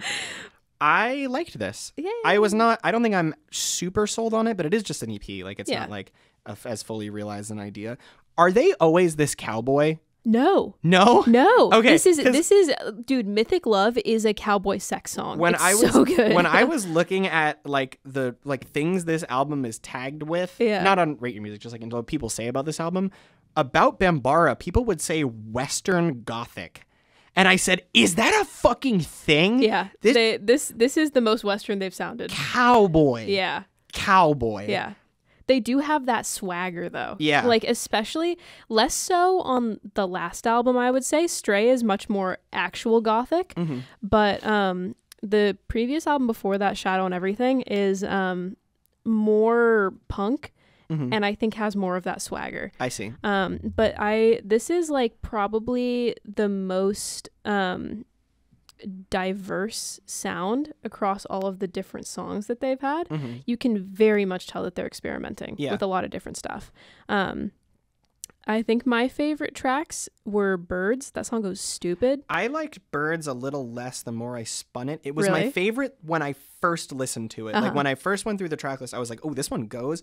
But as I spun it more and more, I got to realizing that the reason I like it so much is because the main riff is exactly the same as Policy of Truth by Depeche Mode. Oh. Ba-ba-bum, ba-da-bum-bum-bum. It's exactly the same. Interesting. And the beat is very similar too. And I was like, oh, this still goes. Yeah. But like, I know why it goes now. So that kind of soured me on it. What were the rest of your favorites? Slither in the Rain, Mythic Love. Mythic Love goes hard. And Little Wars.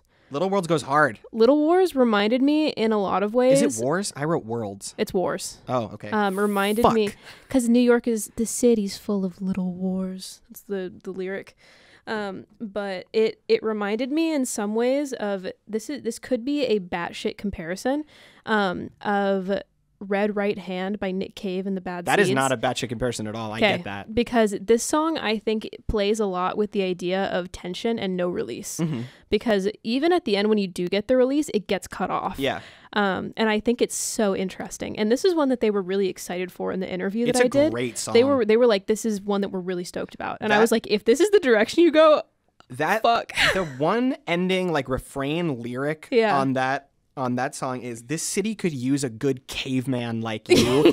That has stuck with me so hard. It's so good. That's such a fucking awesome raw ass line. Yeah. I can't even tell if that's an insult to the person who's saying it to or not. That's fucking awesome. This city could use a good caveman like you. Yeah. And the way he delivers it is awesome. Yeah, I think that Reed is in like great vocal form on this album. Here's my issue with the vocals on this album. I think this album is drowning in its influences a little bit. Okay. I heard a lot of Depeche Mode. I heard a lot of Ice Age. Really? Yeah. Like in what sense? In Little Wars, Okay. as well as in like his vocals. It sounds like he's doing an Elias Ronenfeld impression to me. I completely disagree. I think they're very similar. Like I could have heard. I wrote down. I think these songs are really well written. I would rather hear Elias Ronenfeld sing most of them. Weird. I also heard a lot of influence from Marky Smith of The Fall. Oh, okay. I think that's very, very sharp. But yeah, those are pretty much the only bad things I have to say about this. Like I definitely hear a lot of their contemporaries and influences in this. Yeah. But which is funny because I actually asked in the interview which artists which of their contemporaries they found themselves most inspired by. Yeah. And they're like, we don't listen to any contemporaries. Yeah, no, I definitely. I was like, really? And they're like, yeah, we're more inspired by moments in songs than like by the sounds of bands. Yeah, that makes sense. But I actually do not hear the Ice Age comparison at all. I hear it a lot.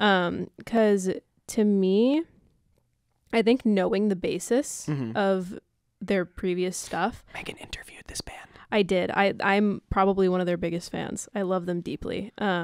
But I will say that doesn't cloud my judgment. I do have one song I don't like off of this. But I think that the Ice Age comparison is a little for me, just because new Ice Age. I'm not thinking about old punk Ice Age. I'm thinking about like Beyondless era Ice Age. This record reminds me of. See, I think that doesn't hit for me just because I don't listen to Beyondless very often. I fucking love Beyondless. I don't like Beyondless. I love Beyondless is my least favorite album of theirs. Wow, that's crazy. Yeah. You like the new one better than Beyondless? Yeah. Huh. Seek Shelter was a grower for me. Yeah, it was for me too. I hate the song Vendetta. Vendetta. I think it's so cheap. I hate it. I liked it the first time I heard it, and then I was like, I hate this. I think that song goes so hard. But I disagree, just because I know Reed's vocals and I know the style of his previous stuff that he's dipping into more. But I also really like the like deeper gravelly shit like on Birds, like where he's like spring. King Cruel. That was the other thing I was thinking of. What? I heard some King Cruel in Feel Like a Funeral. Sounds like a King Cruel song to me. Feel like a funeral. I could hear Archie Marshall sing that. I could not. Wow. Yeah. That is so interesting because I heard neither of those at all.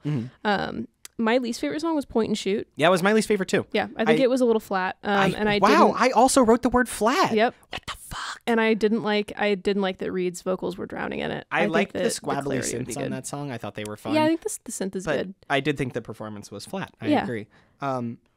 If I sound like I'm shitting on this album, I hope it doesn't sound like I'm shitting on this album because I actually did enjoy it quite a bit.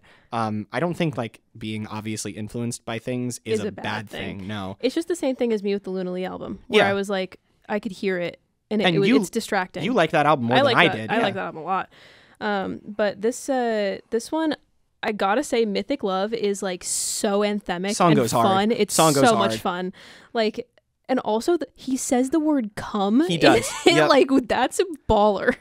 Cowboy cum, specifically. The day they published this song, they were like reposting people like posting the single on like their stories, and somebody said this is cowboy sex music, and I was like, I've never looked back. It is. Like that is what it is. That's what it is. But yeah, great. I liked it a lot.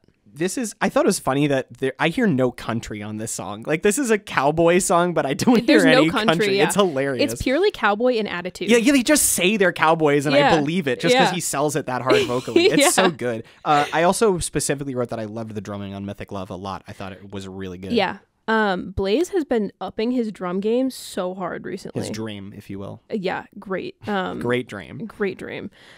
He was mentioning that he was influenced by jazz drumming a lot, and I did hear that across a few of the songs. I could also because totally like hear that. he's got a great sense of like push and pull in his drumming. Like he'll like give and then go right back down and then go back up, and it has this nice like kind of like. I think of drums in very visceral ways. It has like almost a quality of like breathing in and out. Like I hear it especially. I just keep thinking about Birds because I love that song so much. But like the drums on that one especially is like the kick and the oh God, the cymbal. Yeah. Like hi-hat. it feels like, and then it goes back out. Yeah. And I just love it. I think it's so cool. I will also say that that's also part of why I heard King Cruel in this, just because his drumming on a lot of his songs is also very jazz influenced, mixed with that punk sound. Yeah. I think it just goes down to what you listen to most. That's true. Going into this. That is very true. Because I listen to a lot of Mbara. Like they're always on my charts. Mm-hmm. So, and I had been listening to a lot of Shadow and Everything, and also Stray leading up to it, but specifically Shadow and Everything. And that album is a lot more, it's much more punk. So hearing a lot of the more like synthy parts and more of the jazzy aspects, to me, I was just like, the boys are doing it. They're back. They're back. I love them. But yeah, no, this is a very good EP, and I think it's going to be a good introduction to me for the band. Like getting into their discog, this is a really easy entry point. I really think that if you enjoyed Mythic Love, what parts of Mythic Love did you enjoy? Mythic Love, I said great drum work, fun cowboy influence, not really country, just Western cowboy Lamau. I really loved the ending refrain of Mythic Love. I thought was fucking awesome. Yeah. Did you like the more like gothic parts of it? Yeah.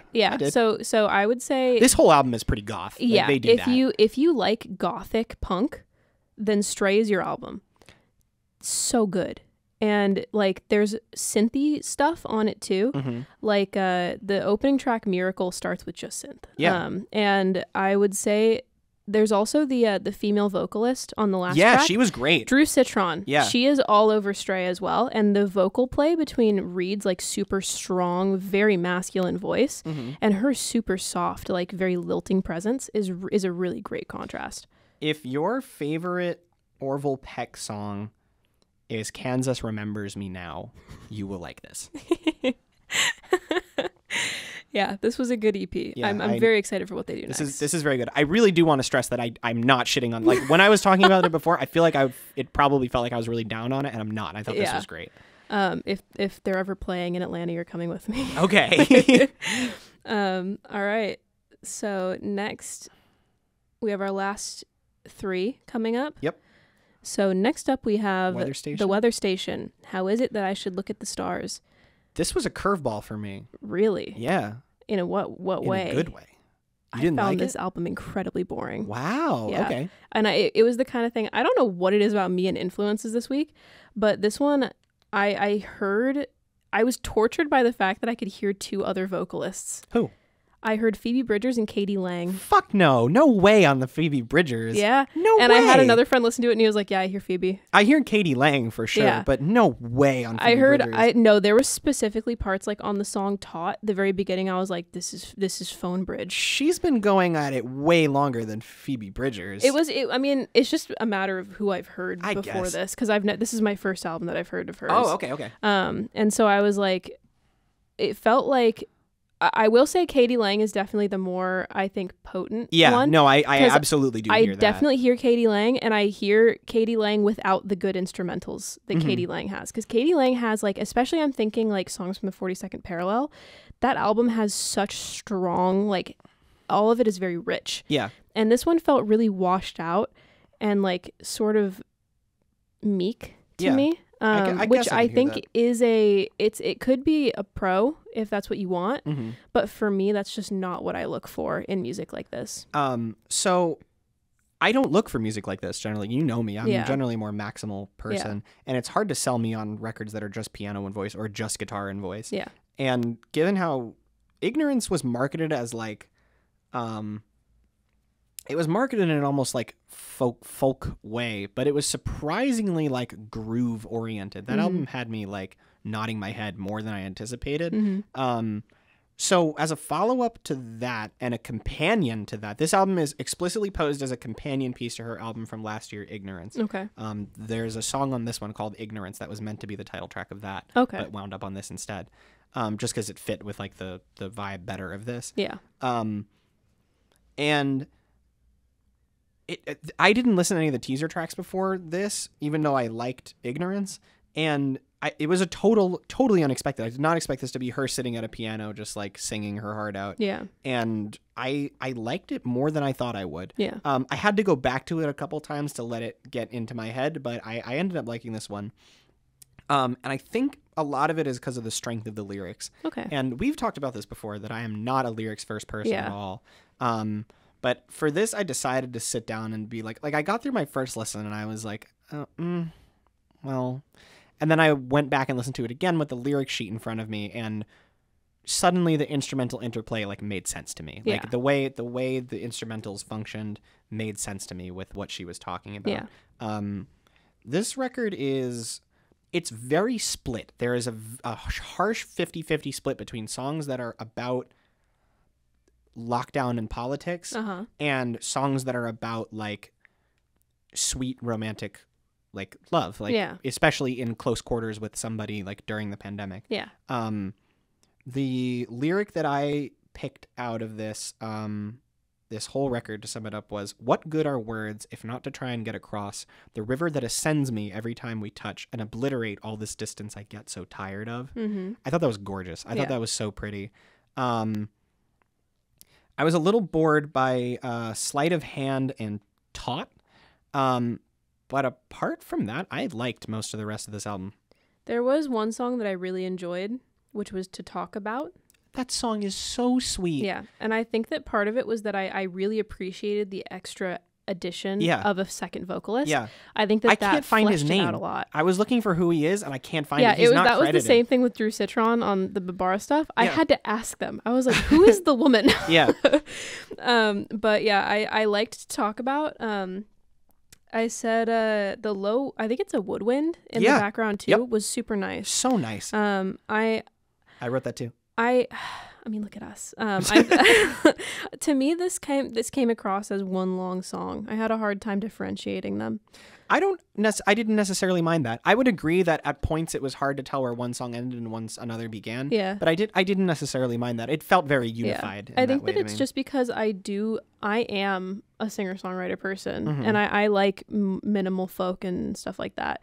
In fact, I would call myself a folkhead. Okay. So something like this, I have more expectations, I think. And I care more about the production on what is there. Yeah. And I think that her vocals definitely could have sold me. Like, there was some moments where she was like more belting. Yeah. And I was like, okay, I hear the strength in here, but the way that this is arranged is not coming across to me. Yeah. That intensity. So I feel like I should listen to something else of hers to try and see if that clicks more. Yeah. This one is not similar to her past work at all. She's a folk rock artist generally.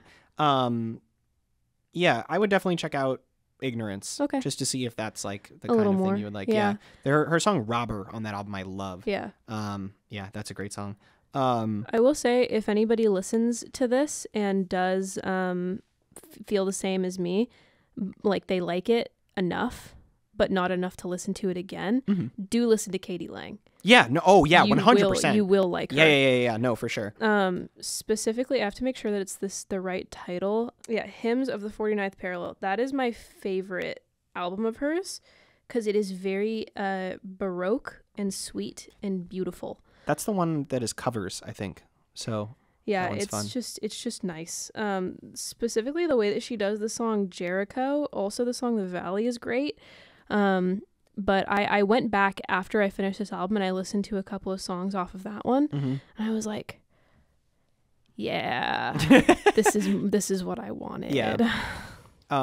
My favorite tracks on this were Sway, which I liked in the same way as To Talk About. It's so warm and full of love. And when the piano was like swelling underneath her, as she was like just singing about how much she loved this person, and like the quiet, intimate moment of like watching them dance to her music, like alone in their apartment.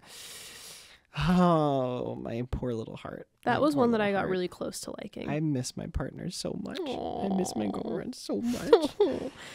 Shout out to Sophie's girlfriend. Shout out Lee if you're listening.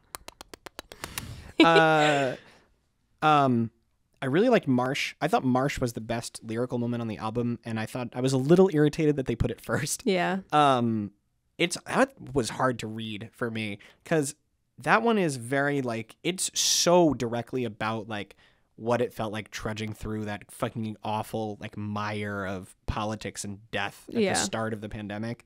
It's very directly talking about like when this election is over, shit's still gonna be fucked up. Yeah. It's like if this had come out in 2020, I think it just would have made me more depressed. Yeah. But like, not that the pandemic is over, but like now I can look back at that moment and be like holy fuck, like I survived that, but I shouldn't have had to. Yeah. Like, none of us should have had to go through that. Yeah. I really liked Ignorance. The subtle strings on that were really good. And I thought that the lyrics, that's the one where she's talking about, she's like talking to the person who came up with the name Magpie for the bird.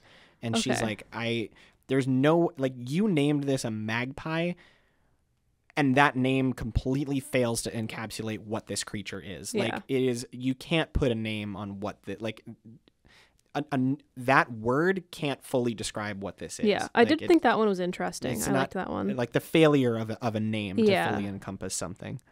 I think that this album, I do agree, it's great lyrically. Like I was peeking at the lyrics and I was like, okay, this has a lot to say.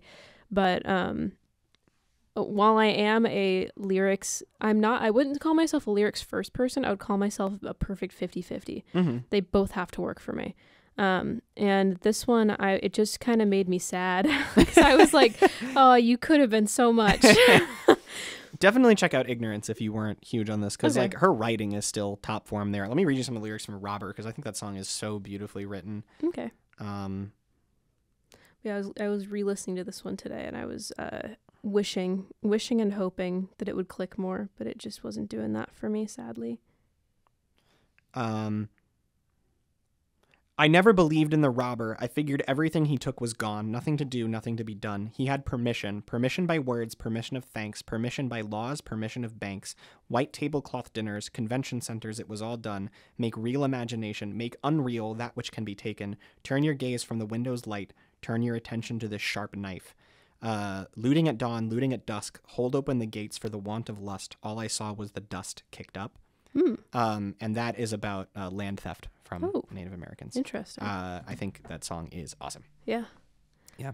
There's one artist that I think is underrated who has great lyrics and like more of like a folk rocky presentation that I'm thinking she'll probably sound a little similar to, which is Laura Stevenson, if you're familiar.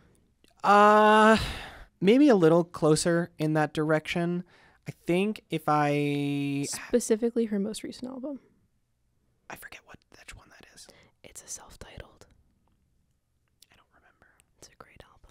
I'm thinking about Laura Stevenson, and my brain is coming up with Laura Marling.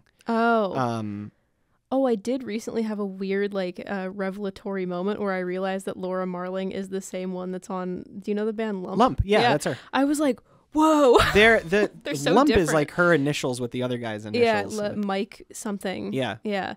I had a moment with that, and I was like... Because I was listening to the end of... the closing track on that album. That's so good. It's such a good album. It's such a good album. But when she's like, Laura Marling, I was like... What? Whoa. Because I had heard that album like before I had heard Songs for Our Daughter. Oh. And I was like... So I first learned of Laura Marling through, from New York City. And in New York City, the college radio station that we get is Fordham University, which is in New Jersey. But they have a fucking giant radio tower, so you get it in New York City. I've learned about a lot of bands from there. Shout out them for putting me on Thank You Scientist. They smack. But they also put me on Laura Marling with her song Wildfire. And...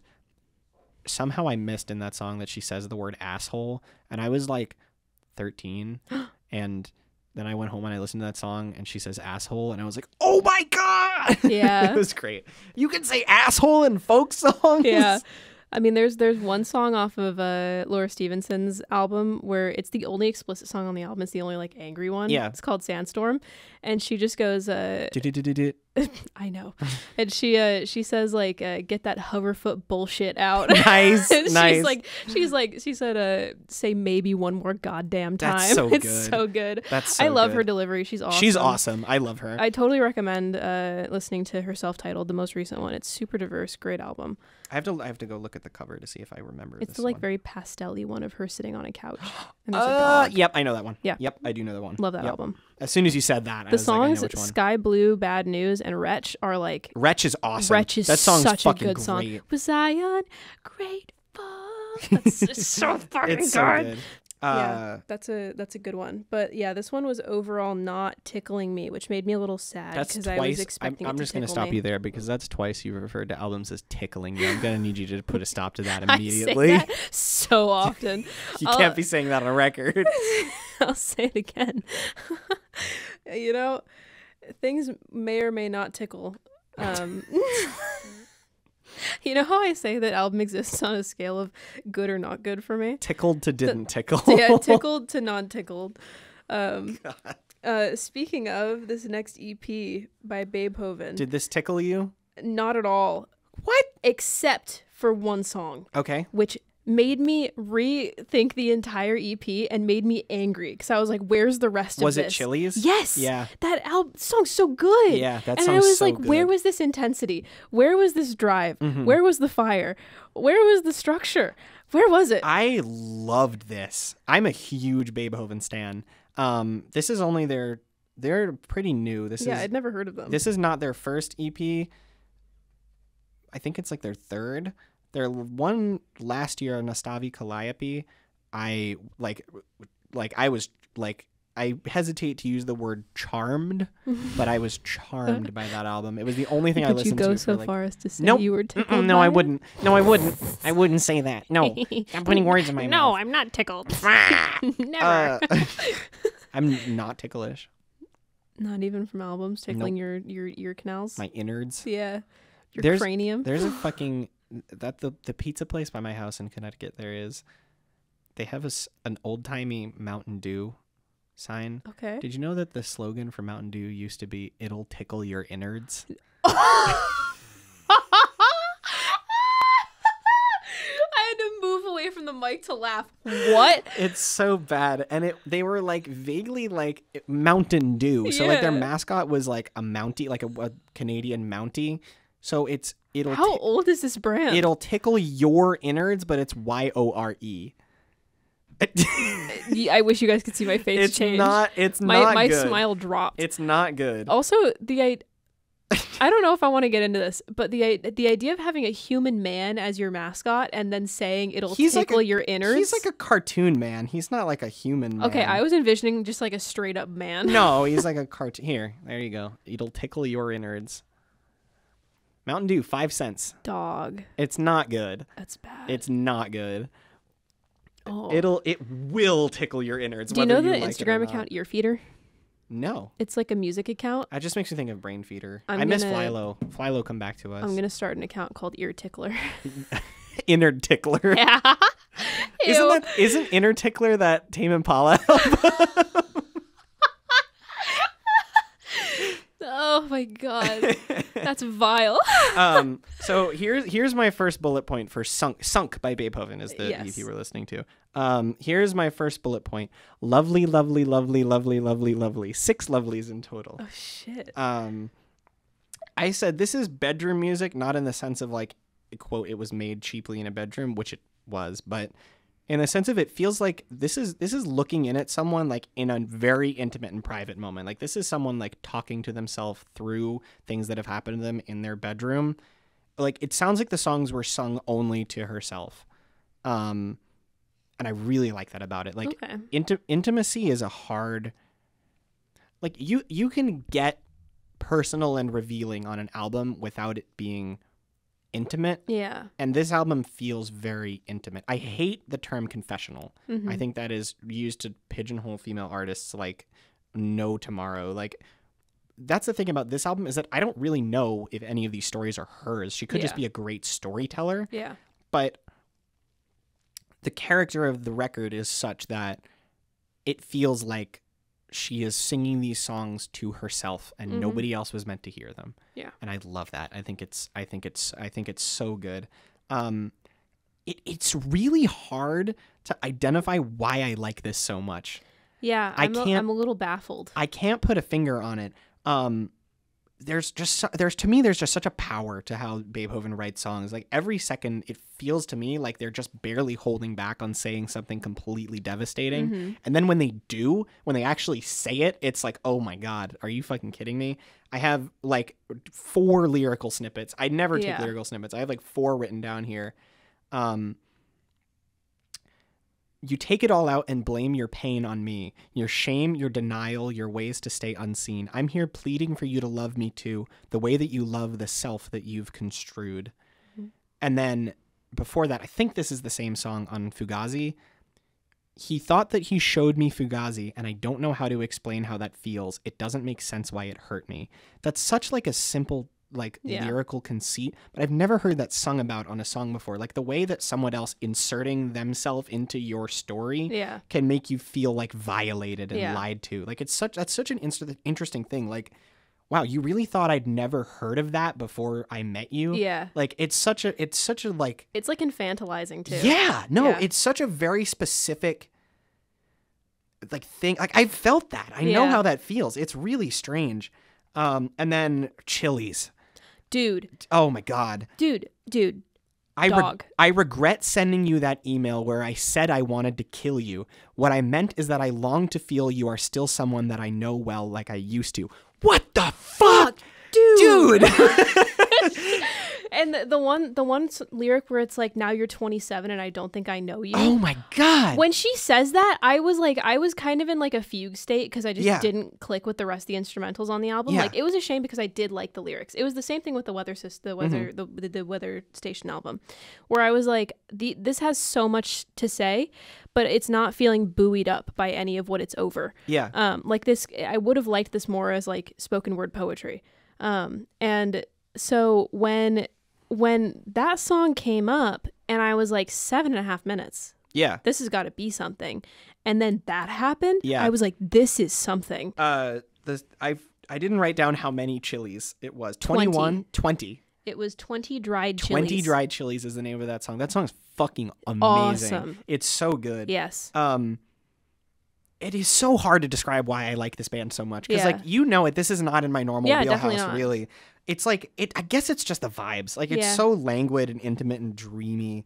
And when they like crescendo on Get Better, what I wrote down is that one I was really close to liking. It doesn't feel like them consciously getting louder. It feels like the emotion fueling the song just like making that happen. Yeah. Like the world is getting louder around them. Yeah. It's so, god damn. One song I did not like, I actually had a least favorite, was Creature. I didn't write anything down about that one. So it passed you by. Yeah. Yeah. I said I liked its rawness, but I didn't write anything else more than that. I think that song was kind of weak. Okay. It just didn't like. I thought that overall the instrumental was kind of not enough, which I think might just be a result of constraints of the way that it was made. But that one in particular, I was like, okay, this is letting me down more. So I was like, in this context, like it's a little less forgivable for that to be a thing. What's the song I'm thinking of? Stacy, it really sucks to be your girlfriend. That's not on this album. Who sings that?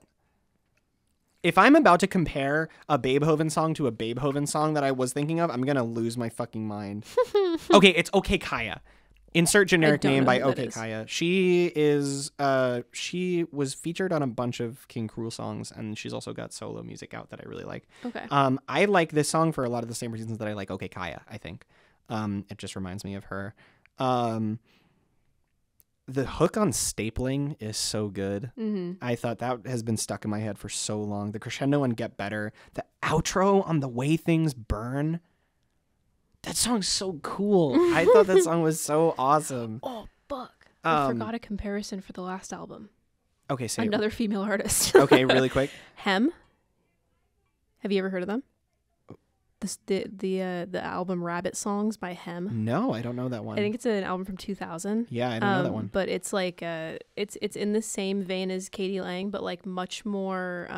Katie Lang is very powerful. This one is in the same sort of more lilting, soft vocal like style, but it's it's just got more instrumental power behind it, and I think it scratches the itch that album was trying to get me to. I get that. Okay. I just think it's very funny that like I don't know singer-songwriter records from last year. Yeah. And I definitely don't know any from 2000. I was barely born. Yeah. You weren't born in 2000, were you? No, I was born. Get the fuck out, you baby ass child. Who are you? My born in 1999 ass. The last 3. I'm October 1999. I'm not counting, but I'm a 90s kid. and yet you're friends with me. A baby ass. A baby ass. God, fuck. I really liked Sunk by Beethoven. Bangs my gavel. It's good out. It's a good EP. I really liked it. If you liked it, you should check out their other EP, Nastavi Calliope, that I wish they would press on vinyl because I would buy it. There you go. Really fast. All right. Now we have a big banger album. Super extra special. Big Savannah Stopover shout out moment. Co-headliner for Savannah Stopover. SASAMI with Squeeze. I really like this album. I really like it as well. This was a huge grower for me. The first time I listened to it, I was baffled. The flow of it is insane. I was so perplexed. For like, this is like an indie rock album that is using shitty early 2000s new metal tropes. It like you think you know what you're going to hear. Yeah. Like, even if you know, like, this is an artful indie rock release that is using those tropes to make a point. Like, even if you know that going in, you think you know what this album's going to sound like, and then you don't. You don't. This is going to sound fucking insane, and stop me if it does sound fucking insane. All right. It is almost minimalist in the way it uses these metal tropes. Whoa. Yeah. Like, a lot of the tracks are pretty instrumentally bare bones, and the times it really breaks out into like, okay, we're going like shitty 90s garage metal now. Yeah. She tempers it with really muted production. That's the issue, I think, to me. I liked that. I didn't. I thought it was a really interesting choice. So my first impression was the flow of this is crazy. It's fucking all over the place. The fact that it switches from like new metal power pop to like basically indie and back again is crazy. Like there was one in particular, I think it was the transition between Need It to Work and Tried to Understand, where it goes from like where it goes from like it cuts off hard, and the next thing it has an acoustic guitar. Yeah, and I was like, what am I doing here? Needed to Work is an apeshit song. It is. That song is crazy. Yeah. And I was like, why do I like this? And so I thought that overall it was super strong, and I liked the structures of it a lot. And I am a firm believer that new metal is more fun than metal. The transition from that is a fucking bold and very broad take. I was surprised that you didn't. I had to register that for a second. But the transition from Skin a Rat, the opener, also a fucking insane awesome song. Yeah. From Skin a Rat to The Greatest was like, whoa, like hold on, we're doing this? My favorites were Say It, Tried to Understand. Say It, oh my god. Say It is so good. That song is awesome. Yeah. I said I wrote in my you can tell how visceral my enjoyment of this was, because I wrote in my notes, and I quote, I really like the no on Say It. The way that song the Say It is stinky in the same way the Conway the Machine album was stinky. So I liked Say It, Try to Understand, Make It Right, Squeeze, and weirdly for like basically an interlude song, I really liked Feminine Water Turmoil. I don't really care about that one. It just didn't super. I just liked it. I like kind of funky instrumental moments. Skin a Rat goes so fucking hard. Yeah. Like, I'm just thinking about that song right now and getting excited. Yeah. Like, it is, I don't know enough about like specific metal subgenres to identify what's like what this is pulling from, but it's pretty solid new metal. It sounds like some scrabbly 90s garage tape recording ass high school band shit. Yeah. It is awesome. I love that. Say It. Say It so good. The way the vibe is so icy, and then the time signature like seamlessly switches to 6 on the hook is like, the drumming on that song is also crazy cool. Such an unconventional like chord progression for a song like that. It's an awesome. I hope she plays that. I can't go to it, unfortunately. I'm going to be at the stage for volunteering that day. I only got 1 day tickets because Soccer Mommy? I really wanted to see Soccer Mommy. And this album made me really want to see Sasami, but I couldn't justify buying 2 day tickets just because I have no money. And also because I do Smash stuff on Fridays that I don't want to miss. I also really liked Call Me Home.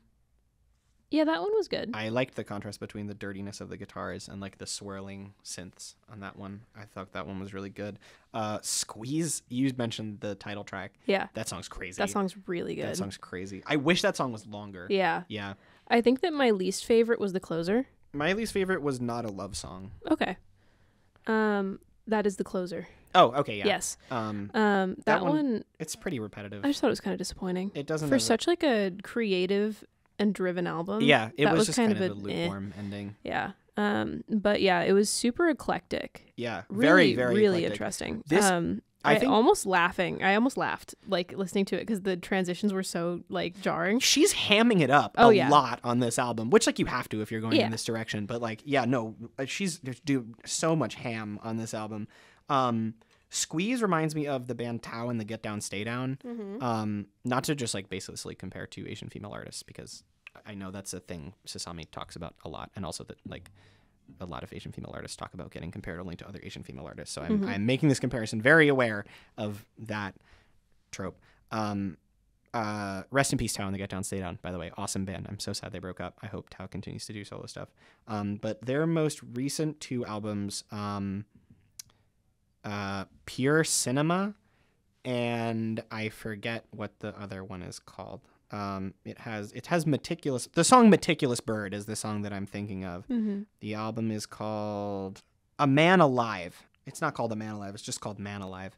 Yeah, I definitely got from the song Squeeze specifically, really just that song, like pretty heavy vibes of like the kind of like noisy but very driving and very like really locked in groove. And the feeling of like pressure and the dissonant vocal harmonies, like I got a lot of vibes of Tao on that album. I think that the very obvious comparison is I Disagree by Poppy.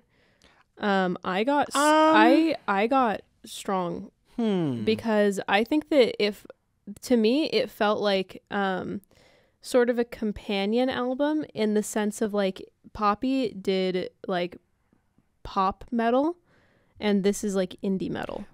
I think Poppy is much more committed to the metal bit than Sasami is. She like is.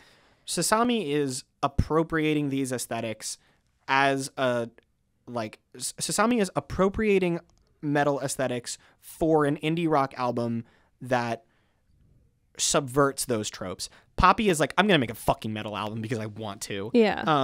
I think that she also subverts it in some ways. Oh, sure. Like Concrete, Turn Me Into a Street. Yeah, that's and then also just the fact that she like she makes like almost, how do I describe it? Like Don't Go Outside is like kind of proggy in some weird ways. Like she definitely like takes it and bastardizes it in a lot of ways. I think so too.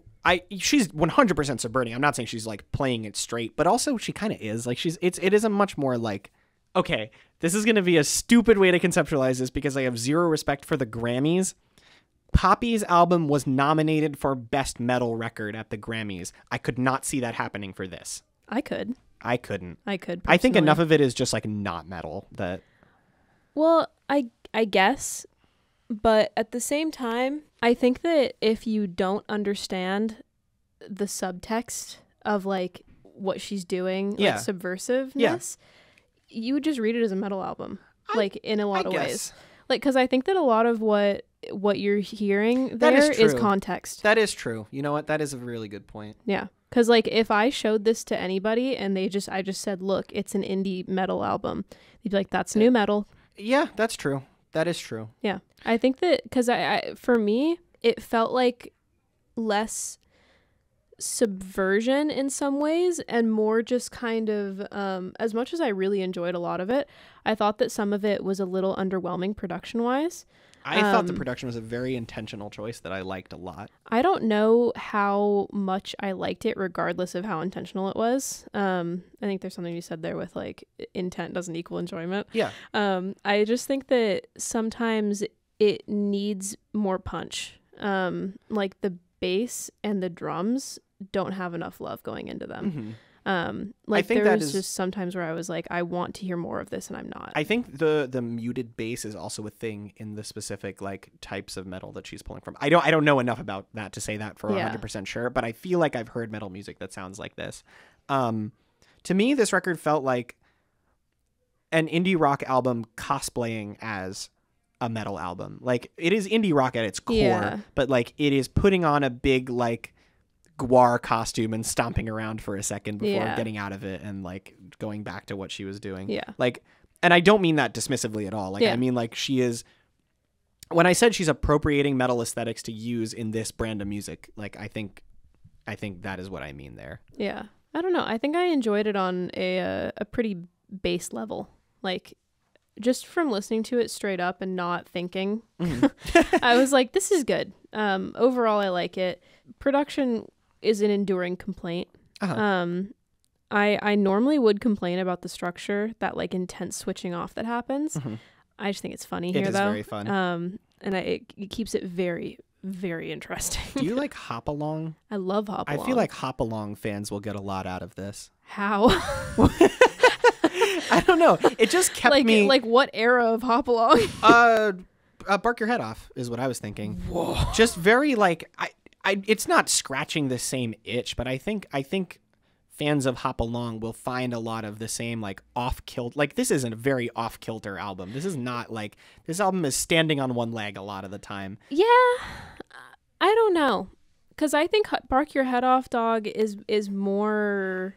It has a lot more polish and it's much sunnier. Yeah, sure. And it's to me, I think that the vibe is. I mean, obviously the vibe is different, but I also think that what the songs are doing, I will also say different. It's not too hard a comparison because nobody can be Frances Quinlan. Like nobody ever could be. Yeah. And like if you're looking for Frances Quinlan style vocals, you will not get that. Yeah. I also just think that if you like more of like the Painted Shut era of Hop Along, yeah, I could see that too. Where it's more raw. Yeah. Like specifically like I don't know. My favorite song off that album is Well Dressed, just because of how like Banger. Insane that vocal is. Banger.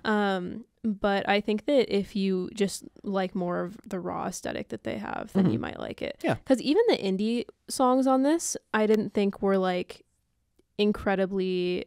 I think that's part of where the production complaint endures, is that I didn't think that even the production on the indie ones was flawless. I thought that there was a little to be desired on those too. So I think that just a little bit of, if this was remastered, I think I might like it more. Okay.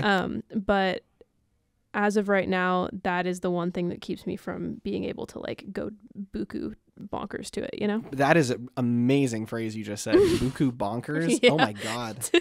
Why did you say shit like, I'm tickled by this? Why don't you just come up with more bangers like buku bonkers all the time?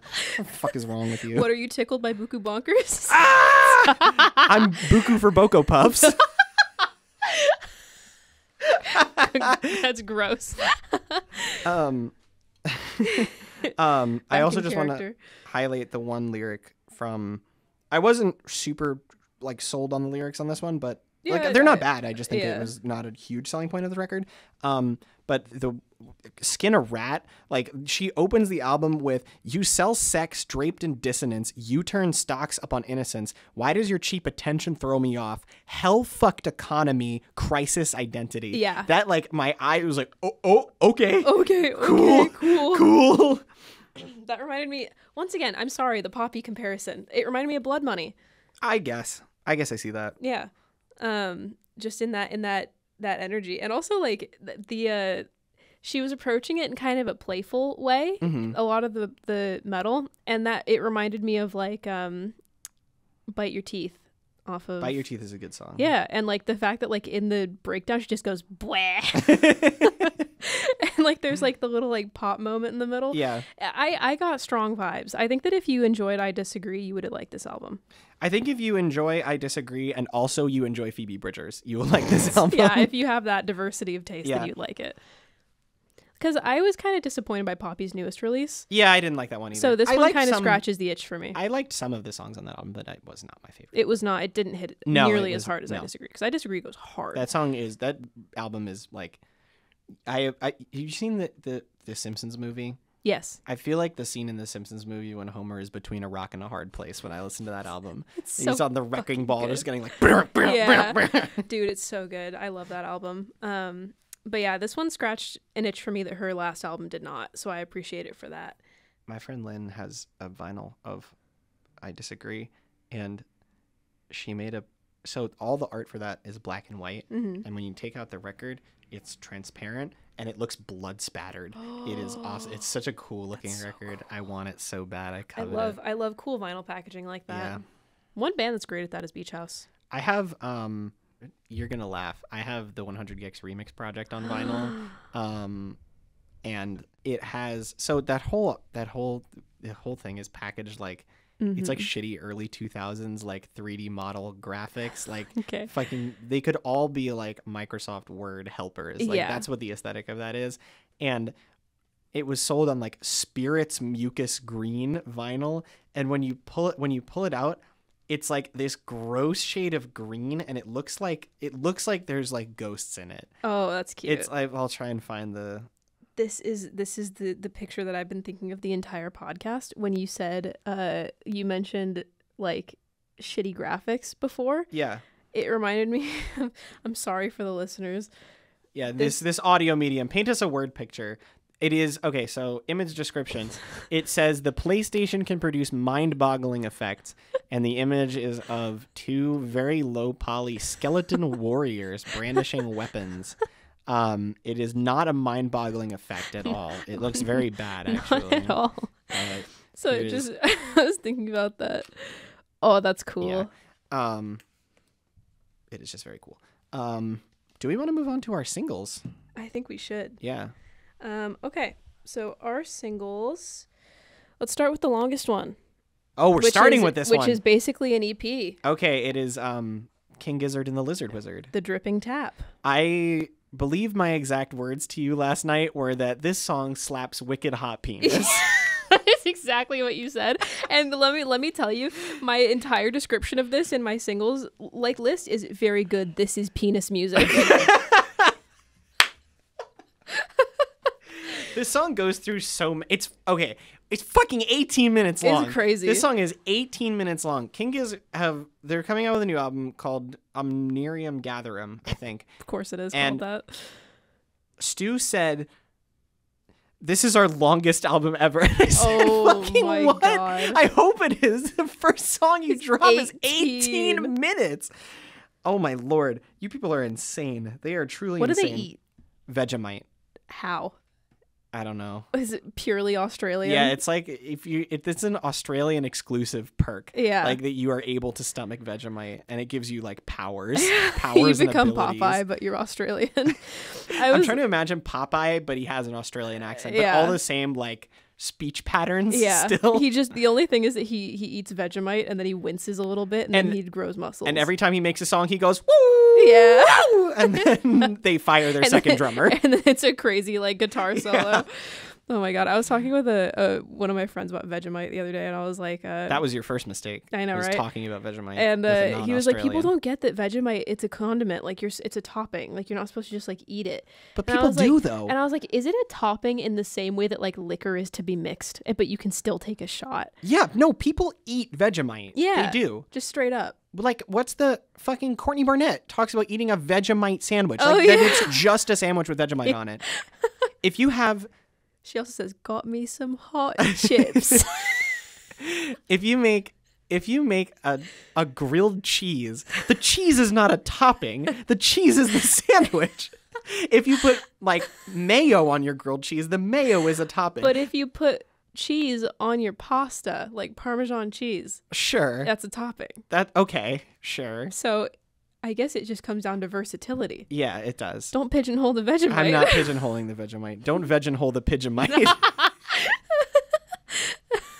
Anyway, Australian jam band. This song is awesome. It's so good, yeah. The hook is awesome. I can't even remember how it goes now because I listened to it. I only listened to it once because, you know. Yeah. Kind of a hard thing to listen to twice in a row. But the hook is like solid gold. Like King Gizzard are immune to my general jam band dislike because what they do is they jam for like 3 hours and then they go back, they listen to the recording, they pick out the parts that are like, yeah, that's a cool bit, and then they write a song around that. Okay. I am super into that. I think more bands should try that. Okay. Less fish, more giz. Okay. PHISH. Yes. I understand. I was just thinking like lizard, fish. I don't. And then I was thinking fishing for fishies. Which is a Giz album. I didn't know what you were talking about. No, I like that one. PHISH. Yeah. So like this song is clearly born out of jams, but it has like passages. Like it has different passages that like they structured. Like it is. It has passages. It's passages. It's all Pepe Sylvia. Hey, are you tickled by the passages? I'm tickled by the passages. I'm going Boku bonkers for these packages. Boku bonkers for those. Yeah. No, I just want you to know that Boku bonkers is one of the most Californian things you've ever said, dude, and I will be oppressing you. Boku bonkers for that shit. I'm gonna you Oso. There's a band called Oso Oso, and like I had to consciously not do the California voice just then. Like because I even live on a street called Oso. Like, oh my fucking god, I hate when I say it. You did it. You did it when you said the street like name. I can't say O's. Without sounding like heinously Californian. So I'm just sitting here, I'm like, oh yeah, I gotta listen to Pensacola by Oso Oso. I got lucky with my accent placement because my parents are both from Long Island. Oh. Yeah, my parents are both from Long Island. My dad says dog. Oh. There was a really cute dog at the park. You should have seen him. I got lucky with Connecticut. The worst I say is, what do you call when you have finished with your paint? What is the item that you have? A painting? Painting. My roommate says museum instead that of museum. That would kill me. Museum? It's really funny. She's like, I have a class in museum. Like, I have known people who have said crayon instead of crayon. Oh yeah, or crown. Like that's like a South Carolina crown thing. For crayon? Yeah. You say like, oh, I gotta use the crown. Wow. Yeah. That's a new one. This is a total sidetrack, but my roommate is from Nashua, New Hampshire. Okay. And apparently in Nashua, New Hampshire, what do you call the thing you drink out of in the hallway of a school? A drinking fountain? Sure. Drinking fountain, water fountain. I say water fountain. Don't they say bubbler? They say bubbler. Yeah. That is made up. That's crazy. Nobody says that. Do you say, what do you say for a carbonated beverage full of sugar? Soda. I say soda as well. I have a friend who says pop. Oh, really? Yeah. That's like antique. She's Minnesotan. Oh, that makes sense. Yeah. What about like people say like cola? I think we've taken the same New York Times accent quiz. I have not. Oh, yeah. So there's an option for the soda pop thing. Uh-huh. Some people apparently say Coca-Cola. Ugh. Yeah, I don't like it. People also have very different ways of saying... My train of thought just left me. That's okay. Goodbye. Bye. King Gizzard? See ya. Yeah, King Gizzard. This is our cue to get back. This song is awesome. We're jamming. We're verbally jamming right now is what we're doing. This song is awesome. If they keep on this sound for the new record, it will be awesome. Because I liked Butterfly 3000. I liked it. I didn't love it the way I have loved so many Giz albums. Yeah, I would love a return to some heavier sounds from them. I think that would be awesome. Because they've been off it for like 3 or 4 records. And I think I would love to hear them do this shit again. Giz has been a hard sell for me. I'm not going to lie. Because I've listened to a few of their albums. I've listened to Polygon Dwanaland. That was you the first one. You didn't like that one? No, it was too clean. I love that album. Too clean. Yeah. Wow. And then I listened to Nonagon Infinity. And you didn't like that either? I liked it a lot more. Okay. But it's not the kind of thing that I would listen to casually. It was an experience, but I don't think I would go back to it. I can listen to pretty much any. I can just throw on pretty much any Giz song. And then I listened to Infest the Rat's Nest. That one's different. Which I liked the song Perihelion a lot. Banger. And that was it. That one's very different from their other stuff. That one's more like straight up a metal album. Yeah. But it was like, I almost didn't enjoy it as much as a lot of metal, which is saying something. I think you would like Flying Microtonal Banana. That's the next one. You did hear that one? That's the next one I'm going to. You didn't. Oh, you're going to listen to that one. So that one's interesting because, I mean, obviously you know the concept. Yeah, no, it's just a cool concept, like the microtonal music. I feel like you might enjoy that. Isn't like Rattlesnake the big one off that one? Rattlesnake, rattlesnake, rattlesnake, rattles me. Yes, but nothing else on the album sounds like it. Okay. What you should take from Rattlesnake is the harmonica bits on that song. That will come back because there's a lot of microtonal harmonica, which is fucking awesome. I like only know about that song because I watched, I think it's like an Adam Neely video about microtones. Mm-hmm. So I was like, Rattlesnake is a slammer. I love that song.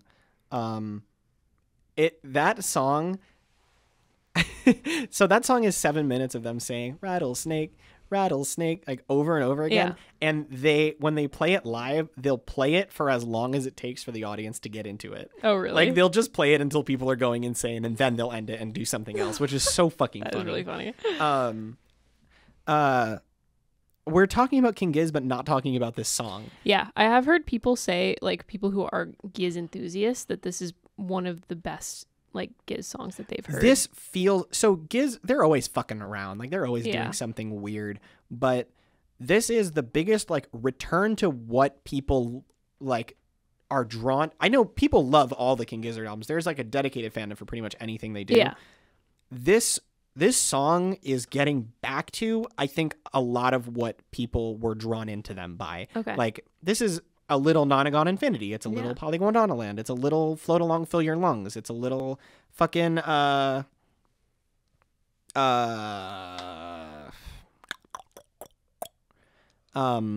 the other early one that I don't. Oddments. Sure. It's a little Oddments.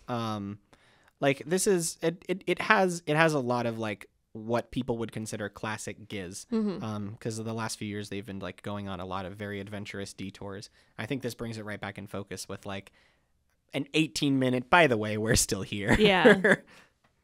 And still going hard. It goes so hard. This song's really good. Yeah. It's very, very good. So if you are interested at all in that sort of like very long form, super musically intensive but also sound. Very accessible. It's very accessible. Yeah. But I'm saying like if you like music theory, like if you're a band kid, you'll like this. That's something I love about Giz is that they are very musically intensive. Like they are very studied and very experimental like in their playing. Yeah. But it's always so accessible. Yeah. You can just turn on anything. Next single is Kevin Morby. This is a Photograph. What did you think? You are a Kevin Morby enjoyer. So Kevin Morby and I have kind of a funny history. Okay. So I actually got a Kevin Morby album on accident. This is your big thief capacity. Yeah, because I signed up for the Vinyl Me Please reissue of Queens of the Stone Age Songs for the Deaf because I love that album. Banger album. And it has a dope ass repress. Okay. Super high quality. Needed it. And then my brother wanted the Soft Bulletin by Flaming Lips, which was being repressed the next month. And so after that, we had the option for a third album that was getting pressed.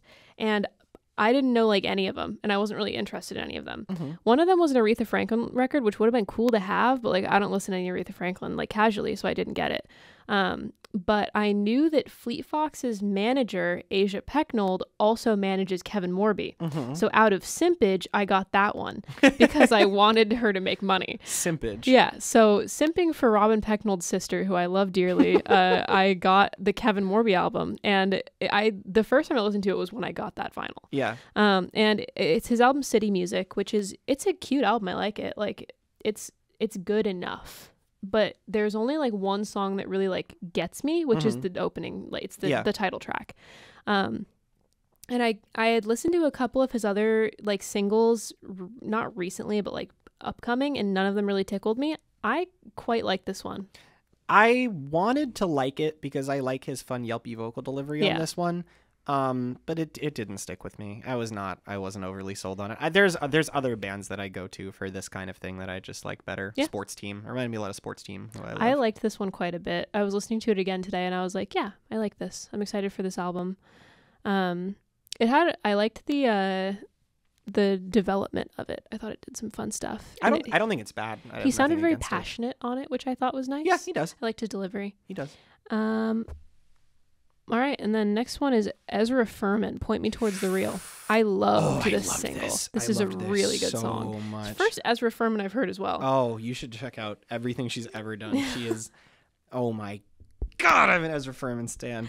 That chorus is Point Me Towards the Real, motherfuckers. So good. So good. If you like, to our lovely listeners, if you like anything this song is doing, go stop this podcast and listen to her album Transangelic Exodus. And then come back to the podcast. Yes, please then come back to the podcast and finish it. But go listen to Transangelic Exodus because that is one of my favorite albums of all, straight up, that's a top 10 for me. That album is unfucking believable from start to finish. Mm-hmm. Just her sense of melody and her voice, the way, you can tell that she writes melodies that suit the way her voice sounds. Yeah. Her vocal style is very peculiar and particular. Mm-hmm. And she never I don't want to say gets too ambitious because that's not right. Her music is ambitious, but it's just she knows what she is good at singing. Yeah. And the melodies she writes and the things she's saying suit her voice so perfectly. She just knows how to flatter her voice. Absolutely. 100%. Yeah. I could see a voice like this sounding bad singing a lot of other types of music, but she just nails it. It's so good. It's also notable that it's quite a long song. It's not but short. It does not feel long at all. The storytelling's great. Yeah. Her storytelling's always amazing. Transangelic Exodus is a rock opera. Oh, it is really? about so it is about an alternate universe America where people are randomly growing angel wings. Oh. And that becomes an oppressed minority. And it's all just a great metaphor for hiding your queerness. Yeah. And it's about Ezra busting her partner out of a hospital where he's being kept, and road tripping across America with an angel. Interesting. It is. I could talk about that album for another hour. It is the first time I listened to it, I was so blown back. Yeah. His album is unfucking believable. The song Psalm 51 is one of my favorite songs of all time. She is unbelievable. I will definitely check it out. But all her stuff with the harpoons and all of her albums are amazing. Yeah. She does not miss. I will check out that one. Yeah. I have a friend who's very into rock operas, so I'll make him listen to it with me. Oh man, I love Ezra Furman. I'm so excited to hear her back again because she did. Mm-hmm. So she did Transangelic Exodus in 2018, and then followed that up with 12 Nudes, which is a great album. Mm-hmm. But it is not as storytelling intensive as anything she's ever done before. It's a very it's almost like folk punk. It's very it's very noisy, very squabbly, very quick. The pace is up. Mm-hmm. And then she was quiet, 2018 to 2019, and then she's been quiet since. She did the soundtrack for the Netflix show Sex Education. Yes, I do like that show quite a bit. Yeah, she did that. But this is the first peep of new music for her in a little while. And it comes following a lot of personal revelations and moments for her in her life that she's been documenting pretty faithfully on social media. She had a child and she's fully come out as a trans woman now. And that knowledge makes me so excited for whatever project that this is going to get attached to. Yeah. It's so good. Although I'll say the lead single for 12 Nudes was I Want to Be Your Girlfriend, which is also an amazing song, and the rest of the album sounds nothing like it. Yeah. So I guess I have no idea, but I know it'll be great. I'm excited for it because this is great. 100% confidence in her. Yeah. And next one I'm very excited about because this is a new peep of music from an artist I love, which is Daniel Rosen. This song was fucking On awesome. People's Space. This song is so good. This song was crazy good. This is Baroque to a T. I have missed so good. Grizzly Bear. I don't want to say Grizzly Bear because I know this is his solo thing and it's very separate. He and he's trying to do added something so different. much instrumentally to Grizzly Bear. I have missed music that sounds like this. Yeah. I have needed this for so long. And that standing bass. Oh my god. His production is immaculate. This song is really well produced. And it's not a very conventional production style either. No, it's not. It is an interesting echoey production style. It feels very like it felt like it was being performed in a church. Yeah, I was about to say it feels like a cathedral. This song is freaking awesome. Yeah. The stages this song goes through. This is like a prog song. Yeah, basically. This goes through it's like prog folk. Yeah, no.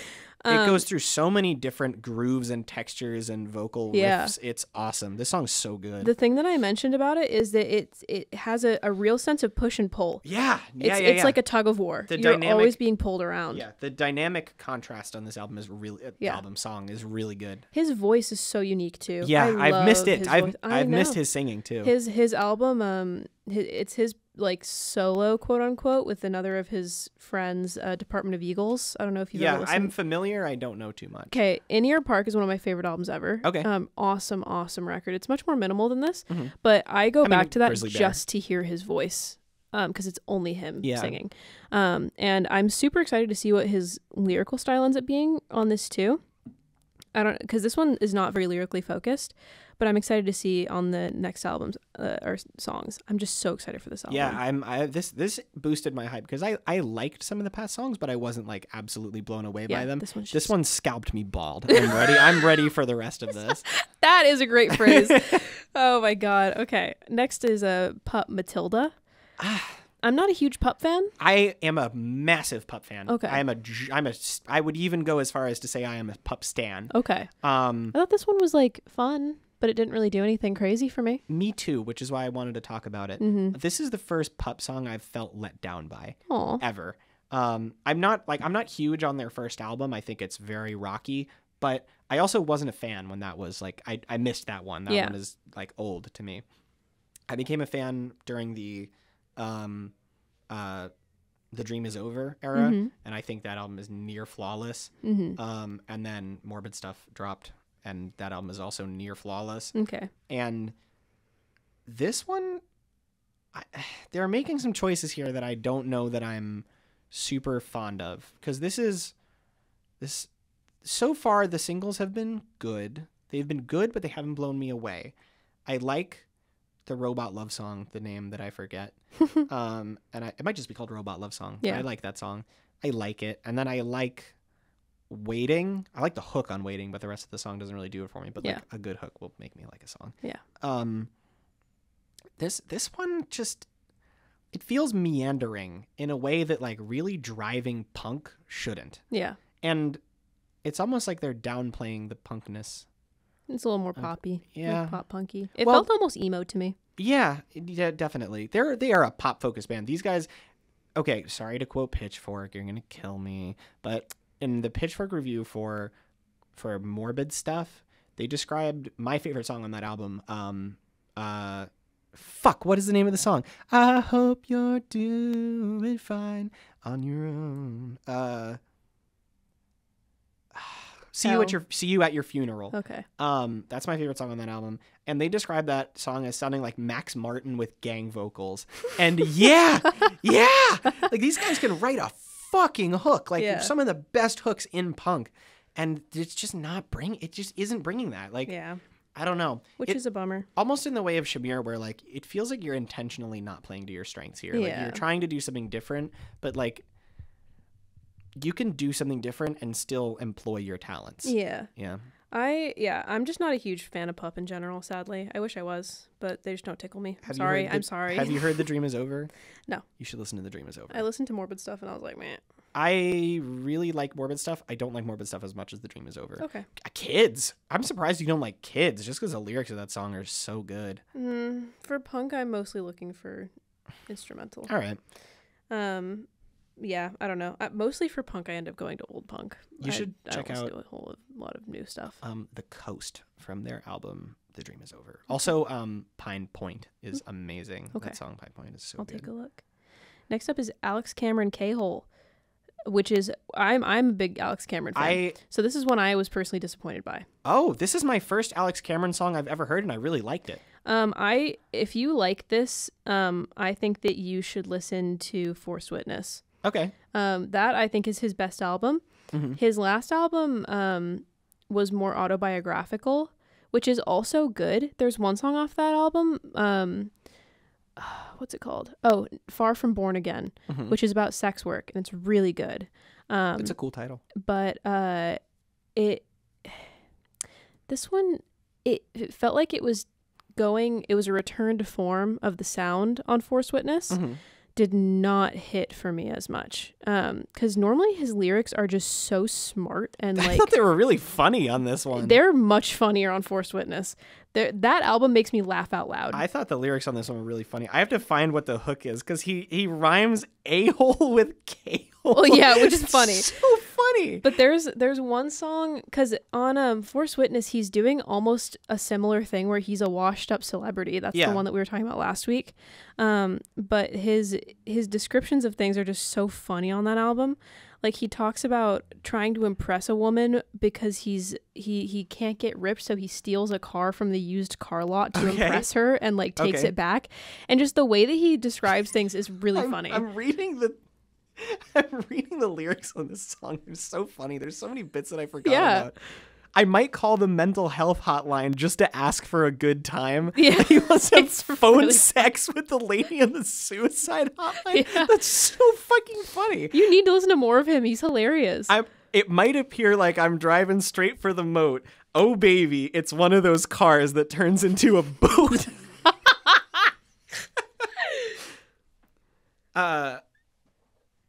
And then the rhyme scheme on the chorus.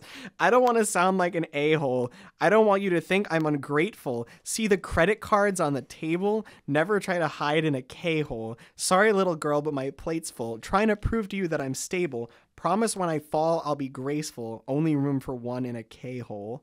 It's so funny. Only room for one on a K-hole is a great... that is a really good line. It's a really good line. That is a really good line. Let's see. There's also a lot on Force Witness about like the internet and everything. Like, he has one song called Stud Muffin 69. I have to check this guy out. What the fuck? So this, for context, on this album, he is a shitty person. Yeah, he's fucking awful. Okay, so that's the thing. I didn't know he was funny. The whole thing I know about this guy is that he's really high concept and like has a whole character he plays who's like a washed up celebrity piece of shit. But I thought it was like exploring celebrity in that way. I didn't know it was funny. No, it's funny. So let's see. My favorite is the song Country Figs, which is about him that sounds like a balls metaphor. It's a play on, do you know Steven Crowder? I do. He makes a shirt called like Communist Figs, which is supposed to be like a play on the F slur. So it's a play on that, and it's talking about how he's homeless and he's looking down on other homeless people for being homeless because he's got a stick up his ass. So the verse 2 says, the worst part about being homeless is waking up from a dirty wet dream with a lap full of cum and a head full of steam. Oh my God. Yeah. And he says, Sir, I'm stuck here in the city where the people all speak like pigs. Don't need their pity, need my country figs. Like, it's a lot. Oh my Lord Christ. Yeah, so he does not hold back on that album. I definitely recommend it. It's a good album. Maybe this one just needs to grow on me more. I haven't listened to any of the other singles off of Oxy Music. Very funny title of the album as well. It's funny that he's talking about Oxy on the title, but then he's also on ketamine on this song. I hope that he's just like running down a list of different drugs he's on. He really might be. He's so fucking funny. The third song, another single, is called Prescription Refill. Oh my God. That would be actually fucking hilarious if that was the concept of this record. I think it might be. That's so funny. All right. Wait, but also I didn't even realize it's Oxy Music, like Roxy Music. Oh, yeah. That's so funny. Oh, my God. I want to strangle this guy. I've never even met him. But, like, in a good way. Yeah, I like this song a lot. I think he's a funny dude. Speaking of funny, Scene Queen, Pink Rover. This song is apeshit. It's very funny. It's so funny. Speaking of, I was talking about boner before. Yeah. And put a knife under his boner. Cut it. Yeah. And then, like...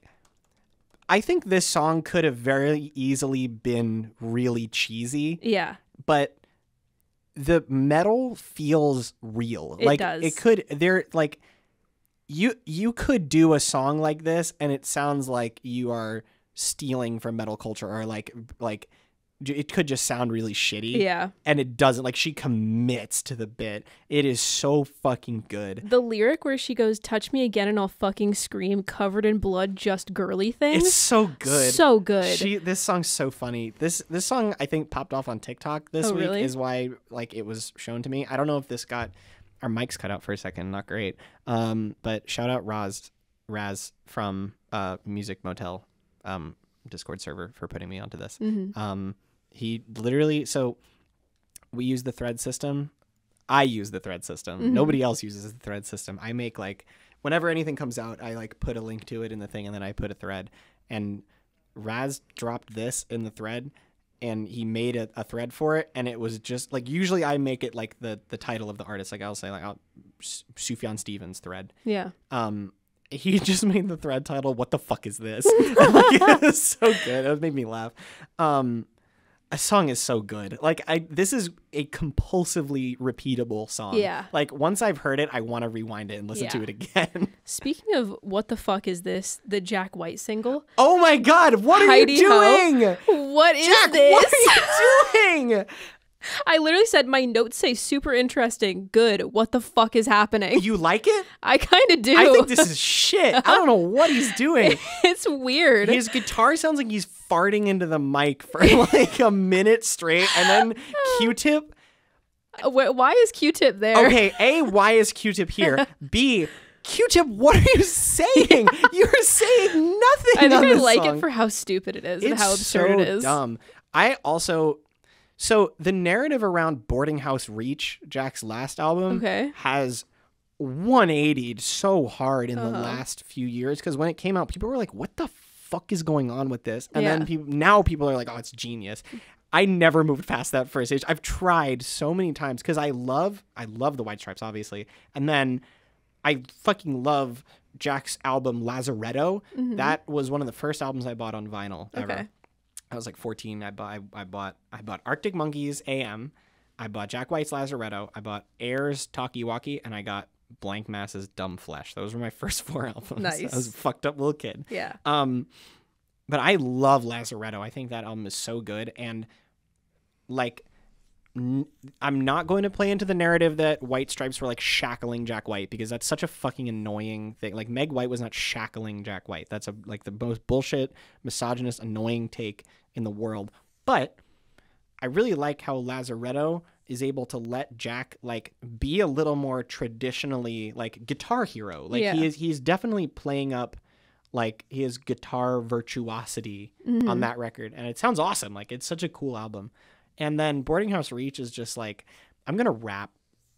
Okay. I'm going to rap just because. Am I crazy in thinking that this song sounds a little bit like a shitty Gorillaz song? No, I would describe Boarding House Reach as kind of a shitty Gorillaz album, honestly. Because that was what I was thinking of. I was like... I say this as Gorillaz are my favorite band ever. Okay. Gorillaz Plastic Beach is my favorite album of all time. And this sounds like shitty early Gorillaz. This is like old. This could be on like G-sides or something. That was like my first thought. I was like, whoa. Yeah. Why hasn't Jack White been on a Gorillaz song yet? Why has that not happened? Has Q-Tip been on one? I don't think so. He also could have been. Get on it.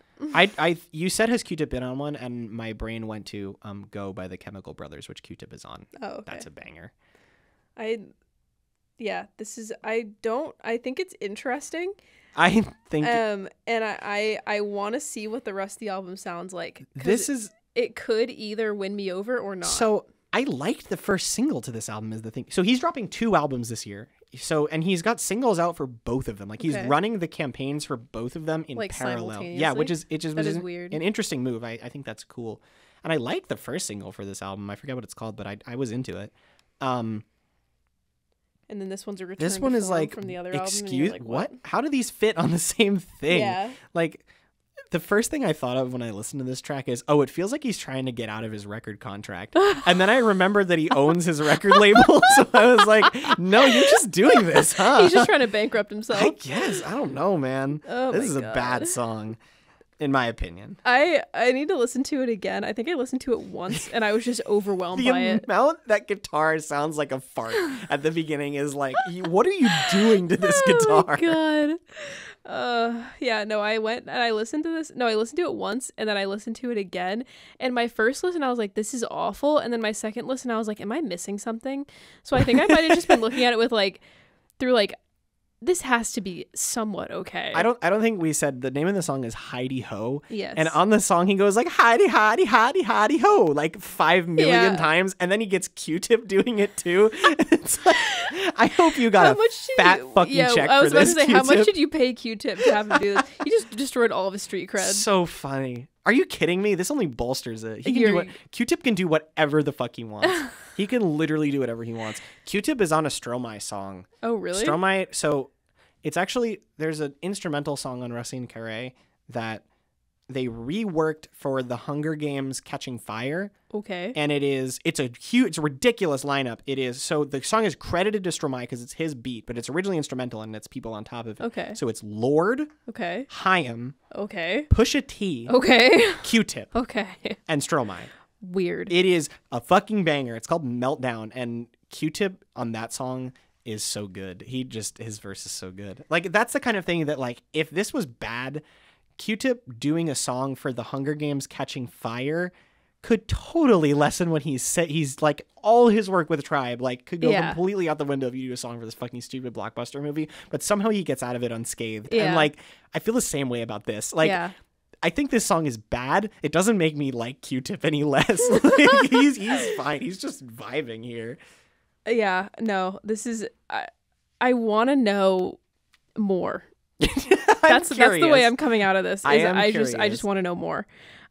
Speaking of good verses, I think that the Denzel Curry single is very good. Ooh, flames. I liked it a lot. Flames. And I don't listen to any Slow Tie like separately, but I really like him on features. I need to listen to more of him. You should definitely check out his album Nothing Great About Britain. Okay. Because like, people pick him for features just like that's what his music sounds like. Yeah. He's got such a distinctive voice. Yeah. And presence and personality. Like, this is like not in his pocket. This song, like, him being filtered and only on the hook, he's got such a big personality that, like, he almost feels underutilized here. When the beat, just to be clear, I like his presence on the song, and I think the song works, but I think there's an alternate universe of this song where the break beats kicked in and Slow Tie just went insane. Yeah. Like, I think there is a version of that song that exists on a hard drive somewhere. I liked the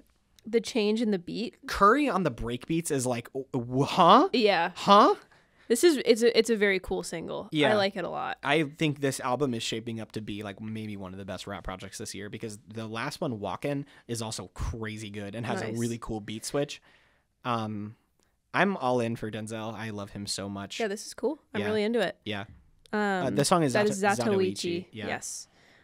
Gene Dawson, Porn Acting. I like this song a lot. This is one that I had to wrap my head around. Yeah. I wasn't quite sure if I liked it or I hated it the first few times I heard it.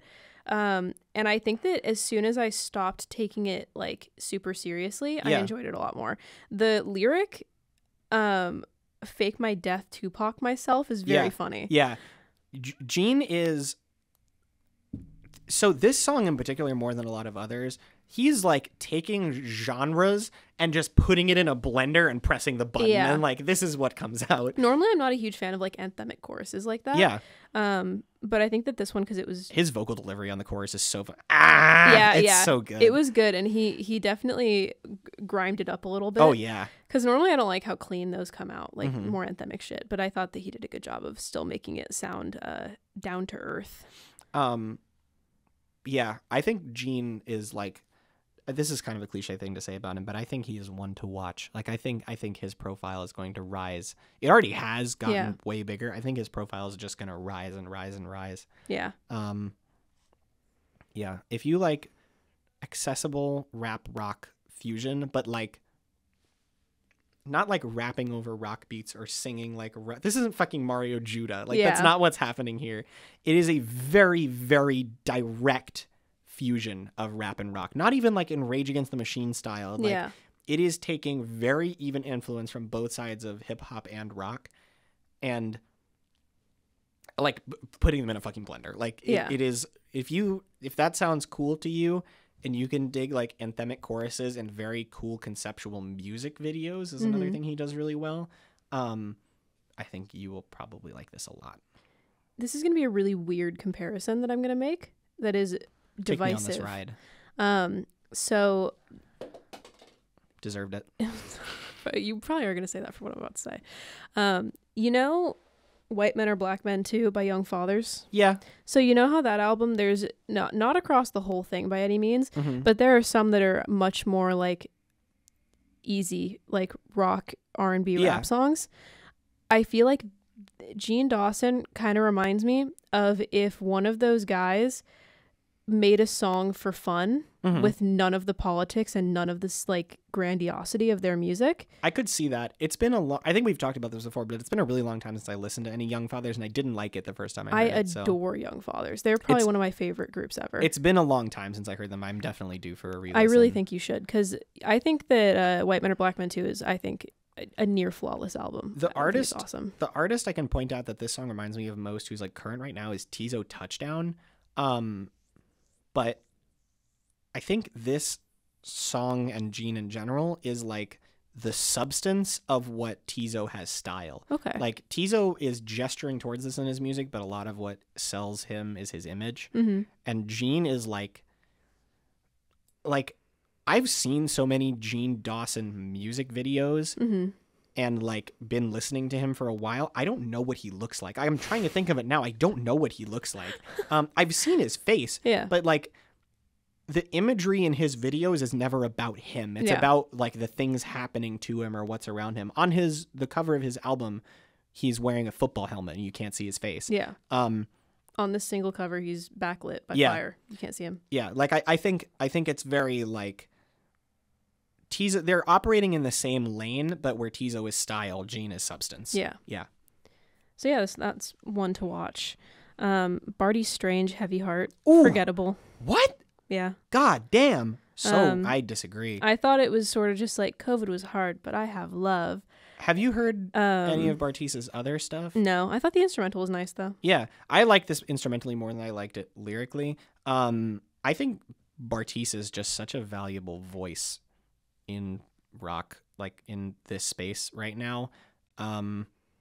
Like obviously just because of the racial politics of indie rock are as always a fucking disaster area. Yeah. And it is nice to have someone that is black, be like loudly black in this space and like making like indie rock music in indie rock tradition that is unapologetically black. And I think that is like, there's not many artists with even as much reach as Bartice, who's not like an amazingly popular artist, who are doing that. And I think the more he carves out his individual voice, the stronger his music gets. Yeah. Like, I think this, I don't know. I think this is a great song. I think it's just so well produced and put together and composed. And the hook is stuck in my head as we are talking. Just like my dad. It's in my head as we're speaking. I really, really loved this song. I think you should check out Live Forever because it's actually really weird. It's way weirder than this song. There's a song on there called Moss Blurred that's like, I don't even know what that means. I have no idea what moss blurred is. And one word, MOSSBLERD. Oh, okay. And it sounds like somebody is like gargling in your ear. It's like all like synthetic texture. It is bizarre, very strange. But also there's like really driving like Arcade Fiery indie rock tracks on there. Like fucking Boomer is such a good song. Oh my God, that song slams. I think we'll take a look. I think he's just really good at making cool anthems. Yeah. This next one, our last single, is divisive. Ooh. Did You Find the Money Farm by Bruce Lee Band? Well, divisive. And so, because I wrote bad, period, ska, period, bad because ska, period. Here's the thing. I was all hyped up to like argue with you about ska on the podcast. And then I didn't like this song. I preemptively win the ska debate. But like this song is like, this is like the brand of ska I don't really care for. And what brand of ska do you care for? Most of them. This one is not beat heavy at all. Like it just feels limp and noodly. It's like a little goofy. What, you like your ska turgid? Like, what do you? No, like I like it like heavier, like crazier, wilder. Fucking like even like Real Big Fish is crazier than this. Just the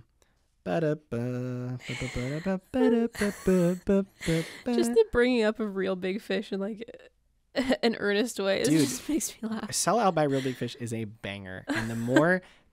So here's the thing. I genuinely try to approach all music that I listen to from a completely earnest perspective, because I think that will make me more clear-headed about the things I listen to. There's some shit that I'm obviously coming into like a little jaded. Like I'm going to listen to fucking like Ed Sheeran or whatever. I know that Ed Sheeran sucks, and I don't want to listen to Ed Sheeran. Yeah. And I will come into that with expectations, but like unless it has Bring Me the Horizon on it. Sure. But like. With ska, like ska as a culture is so unapologetically welcoming and kind and like anti-fascist. Like it is all three of those things at once, and I can't in good conscience like say anything bad about it as a culture ever. I can do the same thing for Juggalos though. No, I can say bad things about Juggalos as a culture because like they're insane. Like, but they I mean, you can't blame them. They're like Insane Clown Posse. But like I have approached Insane Clown Posse on an earnest level. I have attempted to listen to Insane Clown Posse. There's Juggalo music I like. Yes. I totally dig fucking Ouija Mac and what's his name? Blazey Dead Homie. Blazey Dead Homie is the best Juggalo rapper. I like fucking Miracles. Well, that's just funny. Fucking magnets. Like, how do they work? I have approached Insane Clown Posse on an earnest level, and I have listened to them, and I have determined that they suck at rapping, and I don't want to listen to them. Yeah, but like what I'm saying is the culture.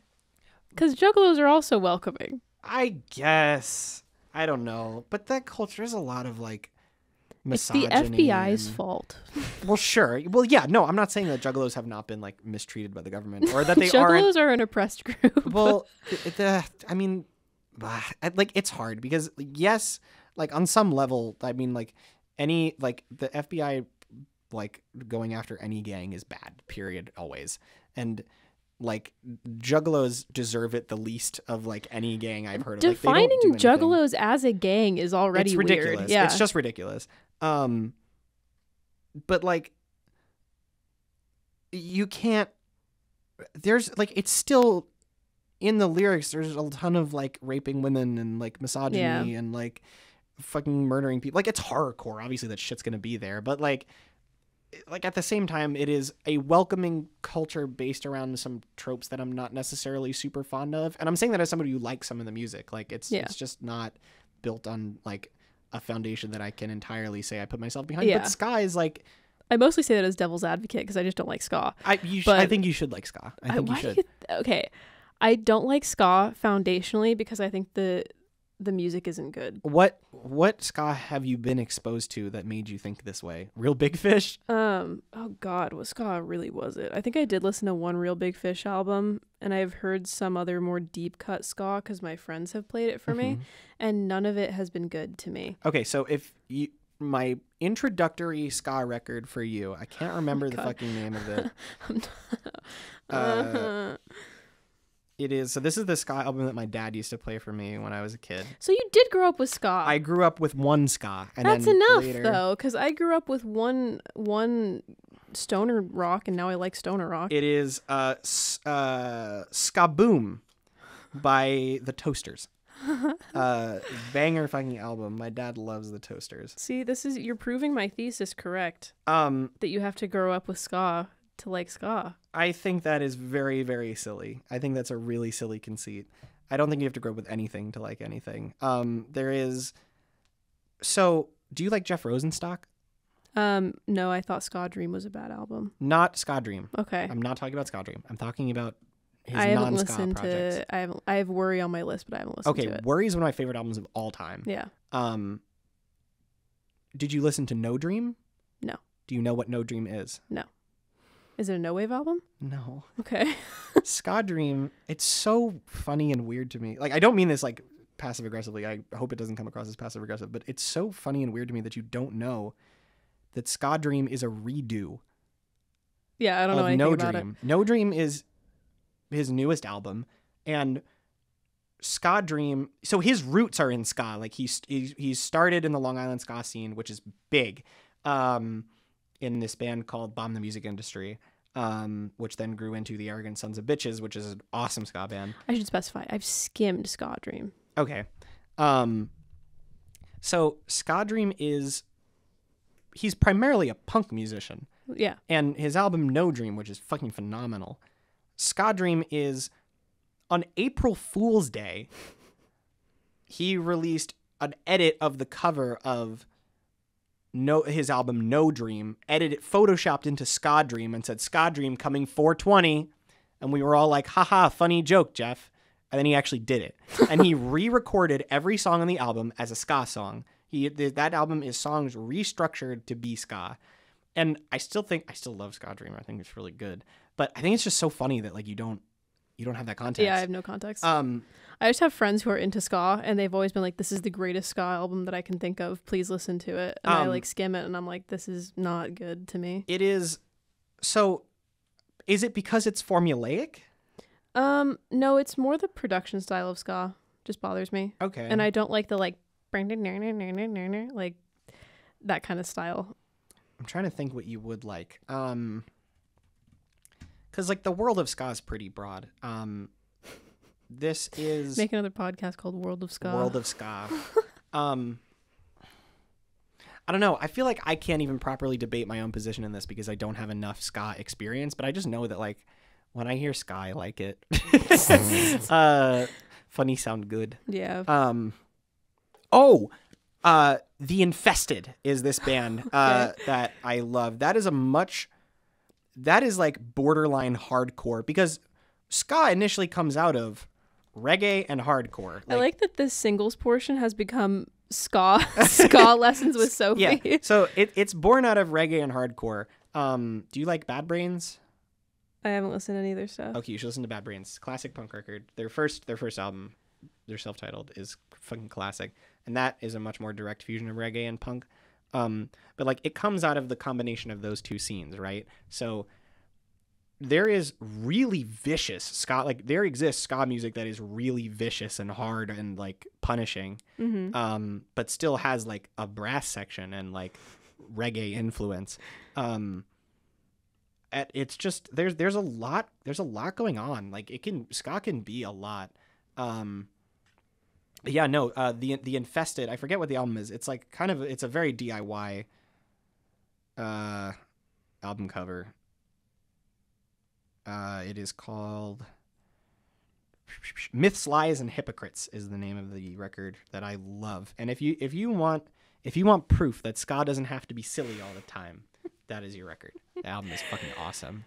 Album rips, front to back. That album is hard as fuck. So you're trying to make me into a hip hop head and a ska enjoyer. I'm just trying to broaden you, you know? Because I'm like broad, just not in the areas where you stand want to me be broader. You just don't want. You want me to be broader in your way. That's true. That's true. Is the same not true of you for the Caroline record? No, I don't. I think that there are definitely people who could live their whole lives without hearing that album and be fine. I mean, I think there are people who could live their whole lives without hearing a ska record and be fine. Like, it's pretty niche, but I mean, I think it's niche yet accessible. I don't think it's like a super out there thing to get into. I will turn you into a hip hop head, though. That will happen. I'm cool with that. I would like that. I've been trying to do that for like 4 years. It'll happen. It's just a very slow process. We'll find stuff. And I'm saying this now. It's because I didn't hear a hip hop song until I was in like a sophomore year of high school. That's hilarious. Yeah, I grew up so white. That's really so funny. incredibly white. I mean, I did too. Like we have more similar backgrounds than I think you think. But except I had zero ska. Yeah, except you didn't have any fucking ska. I had so no what ska. is this podcast even worth? I had no ska. I had only flipping the fucking table. I had and walking out. Britpop, stoner rock, and punk. That was what my Wow. dad played. Wow. Yeah. Yeah, no, my parents are all 80s. My mom likes Foo Fighters. My dad, my parents are very 80s. Like, they like a lot of 80s music. That's Yeah. what they listen to. But my dad listens to, like, a lot of, like, he loves, like, Echo and the Bunnymen. I think he's seen Depeche Mode live, like, in their prime, which is awesome. Yeah. He likes a lot of that stuff. I played one time. It's always funny. Sometimes I'll like listen to like classics, quote unquote, and I'll like play them in the car or whatever. My mom's like, "How did you find this?" Like I played "Mystify" by NXS, and she's like, "How That's did so you know funny. that this existed?" I was like, "It's not that obscure." It's on Spotify, Mom. It's on Apple Music, actually.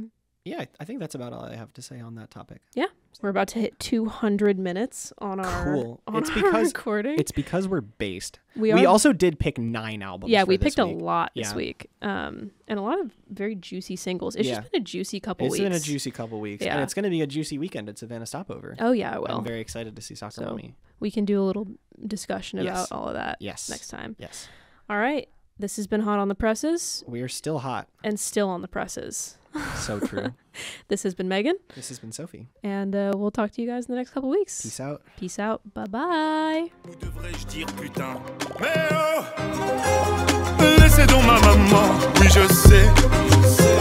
C'est vrai qu'elle n'est pas parfaite. C'est un héros. Et ce sera toujours fièrement que j'en parlerai. Je suis un fils de pute, comme ils disent. Après tout ce qu'elle a fait pour eux, pardonne leurs bêtises. Oh chère mère, ils te déshumanisent. C'est plus facile, les mêmes te gourdisent. Et tout le monde ferme les yeux.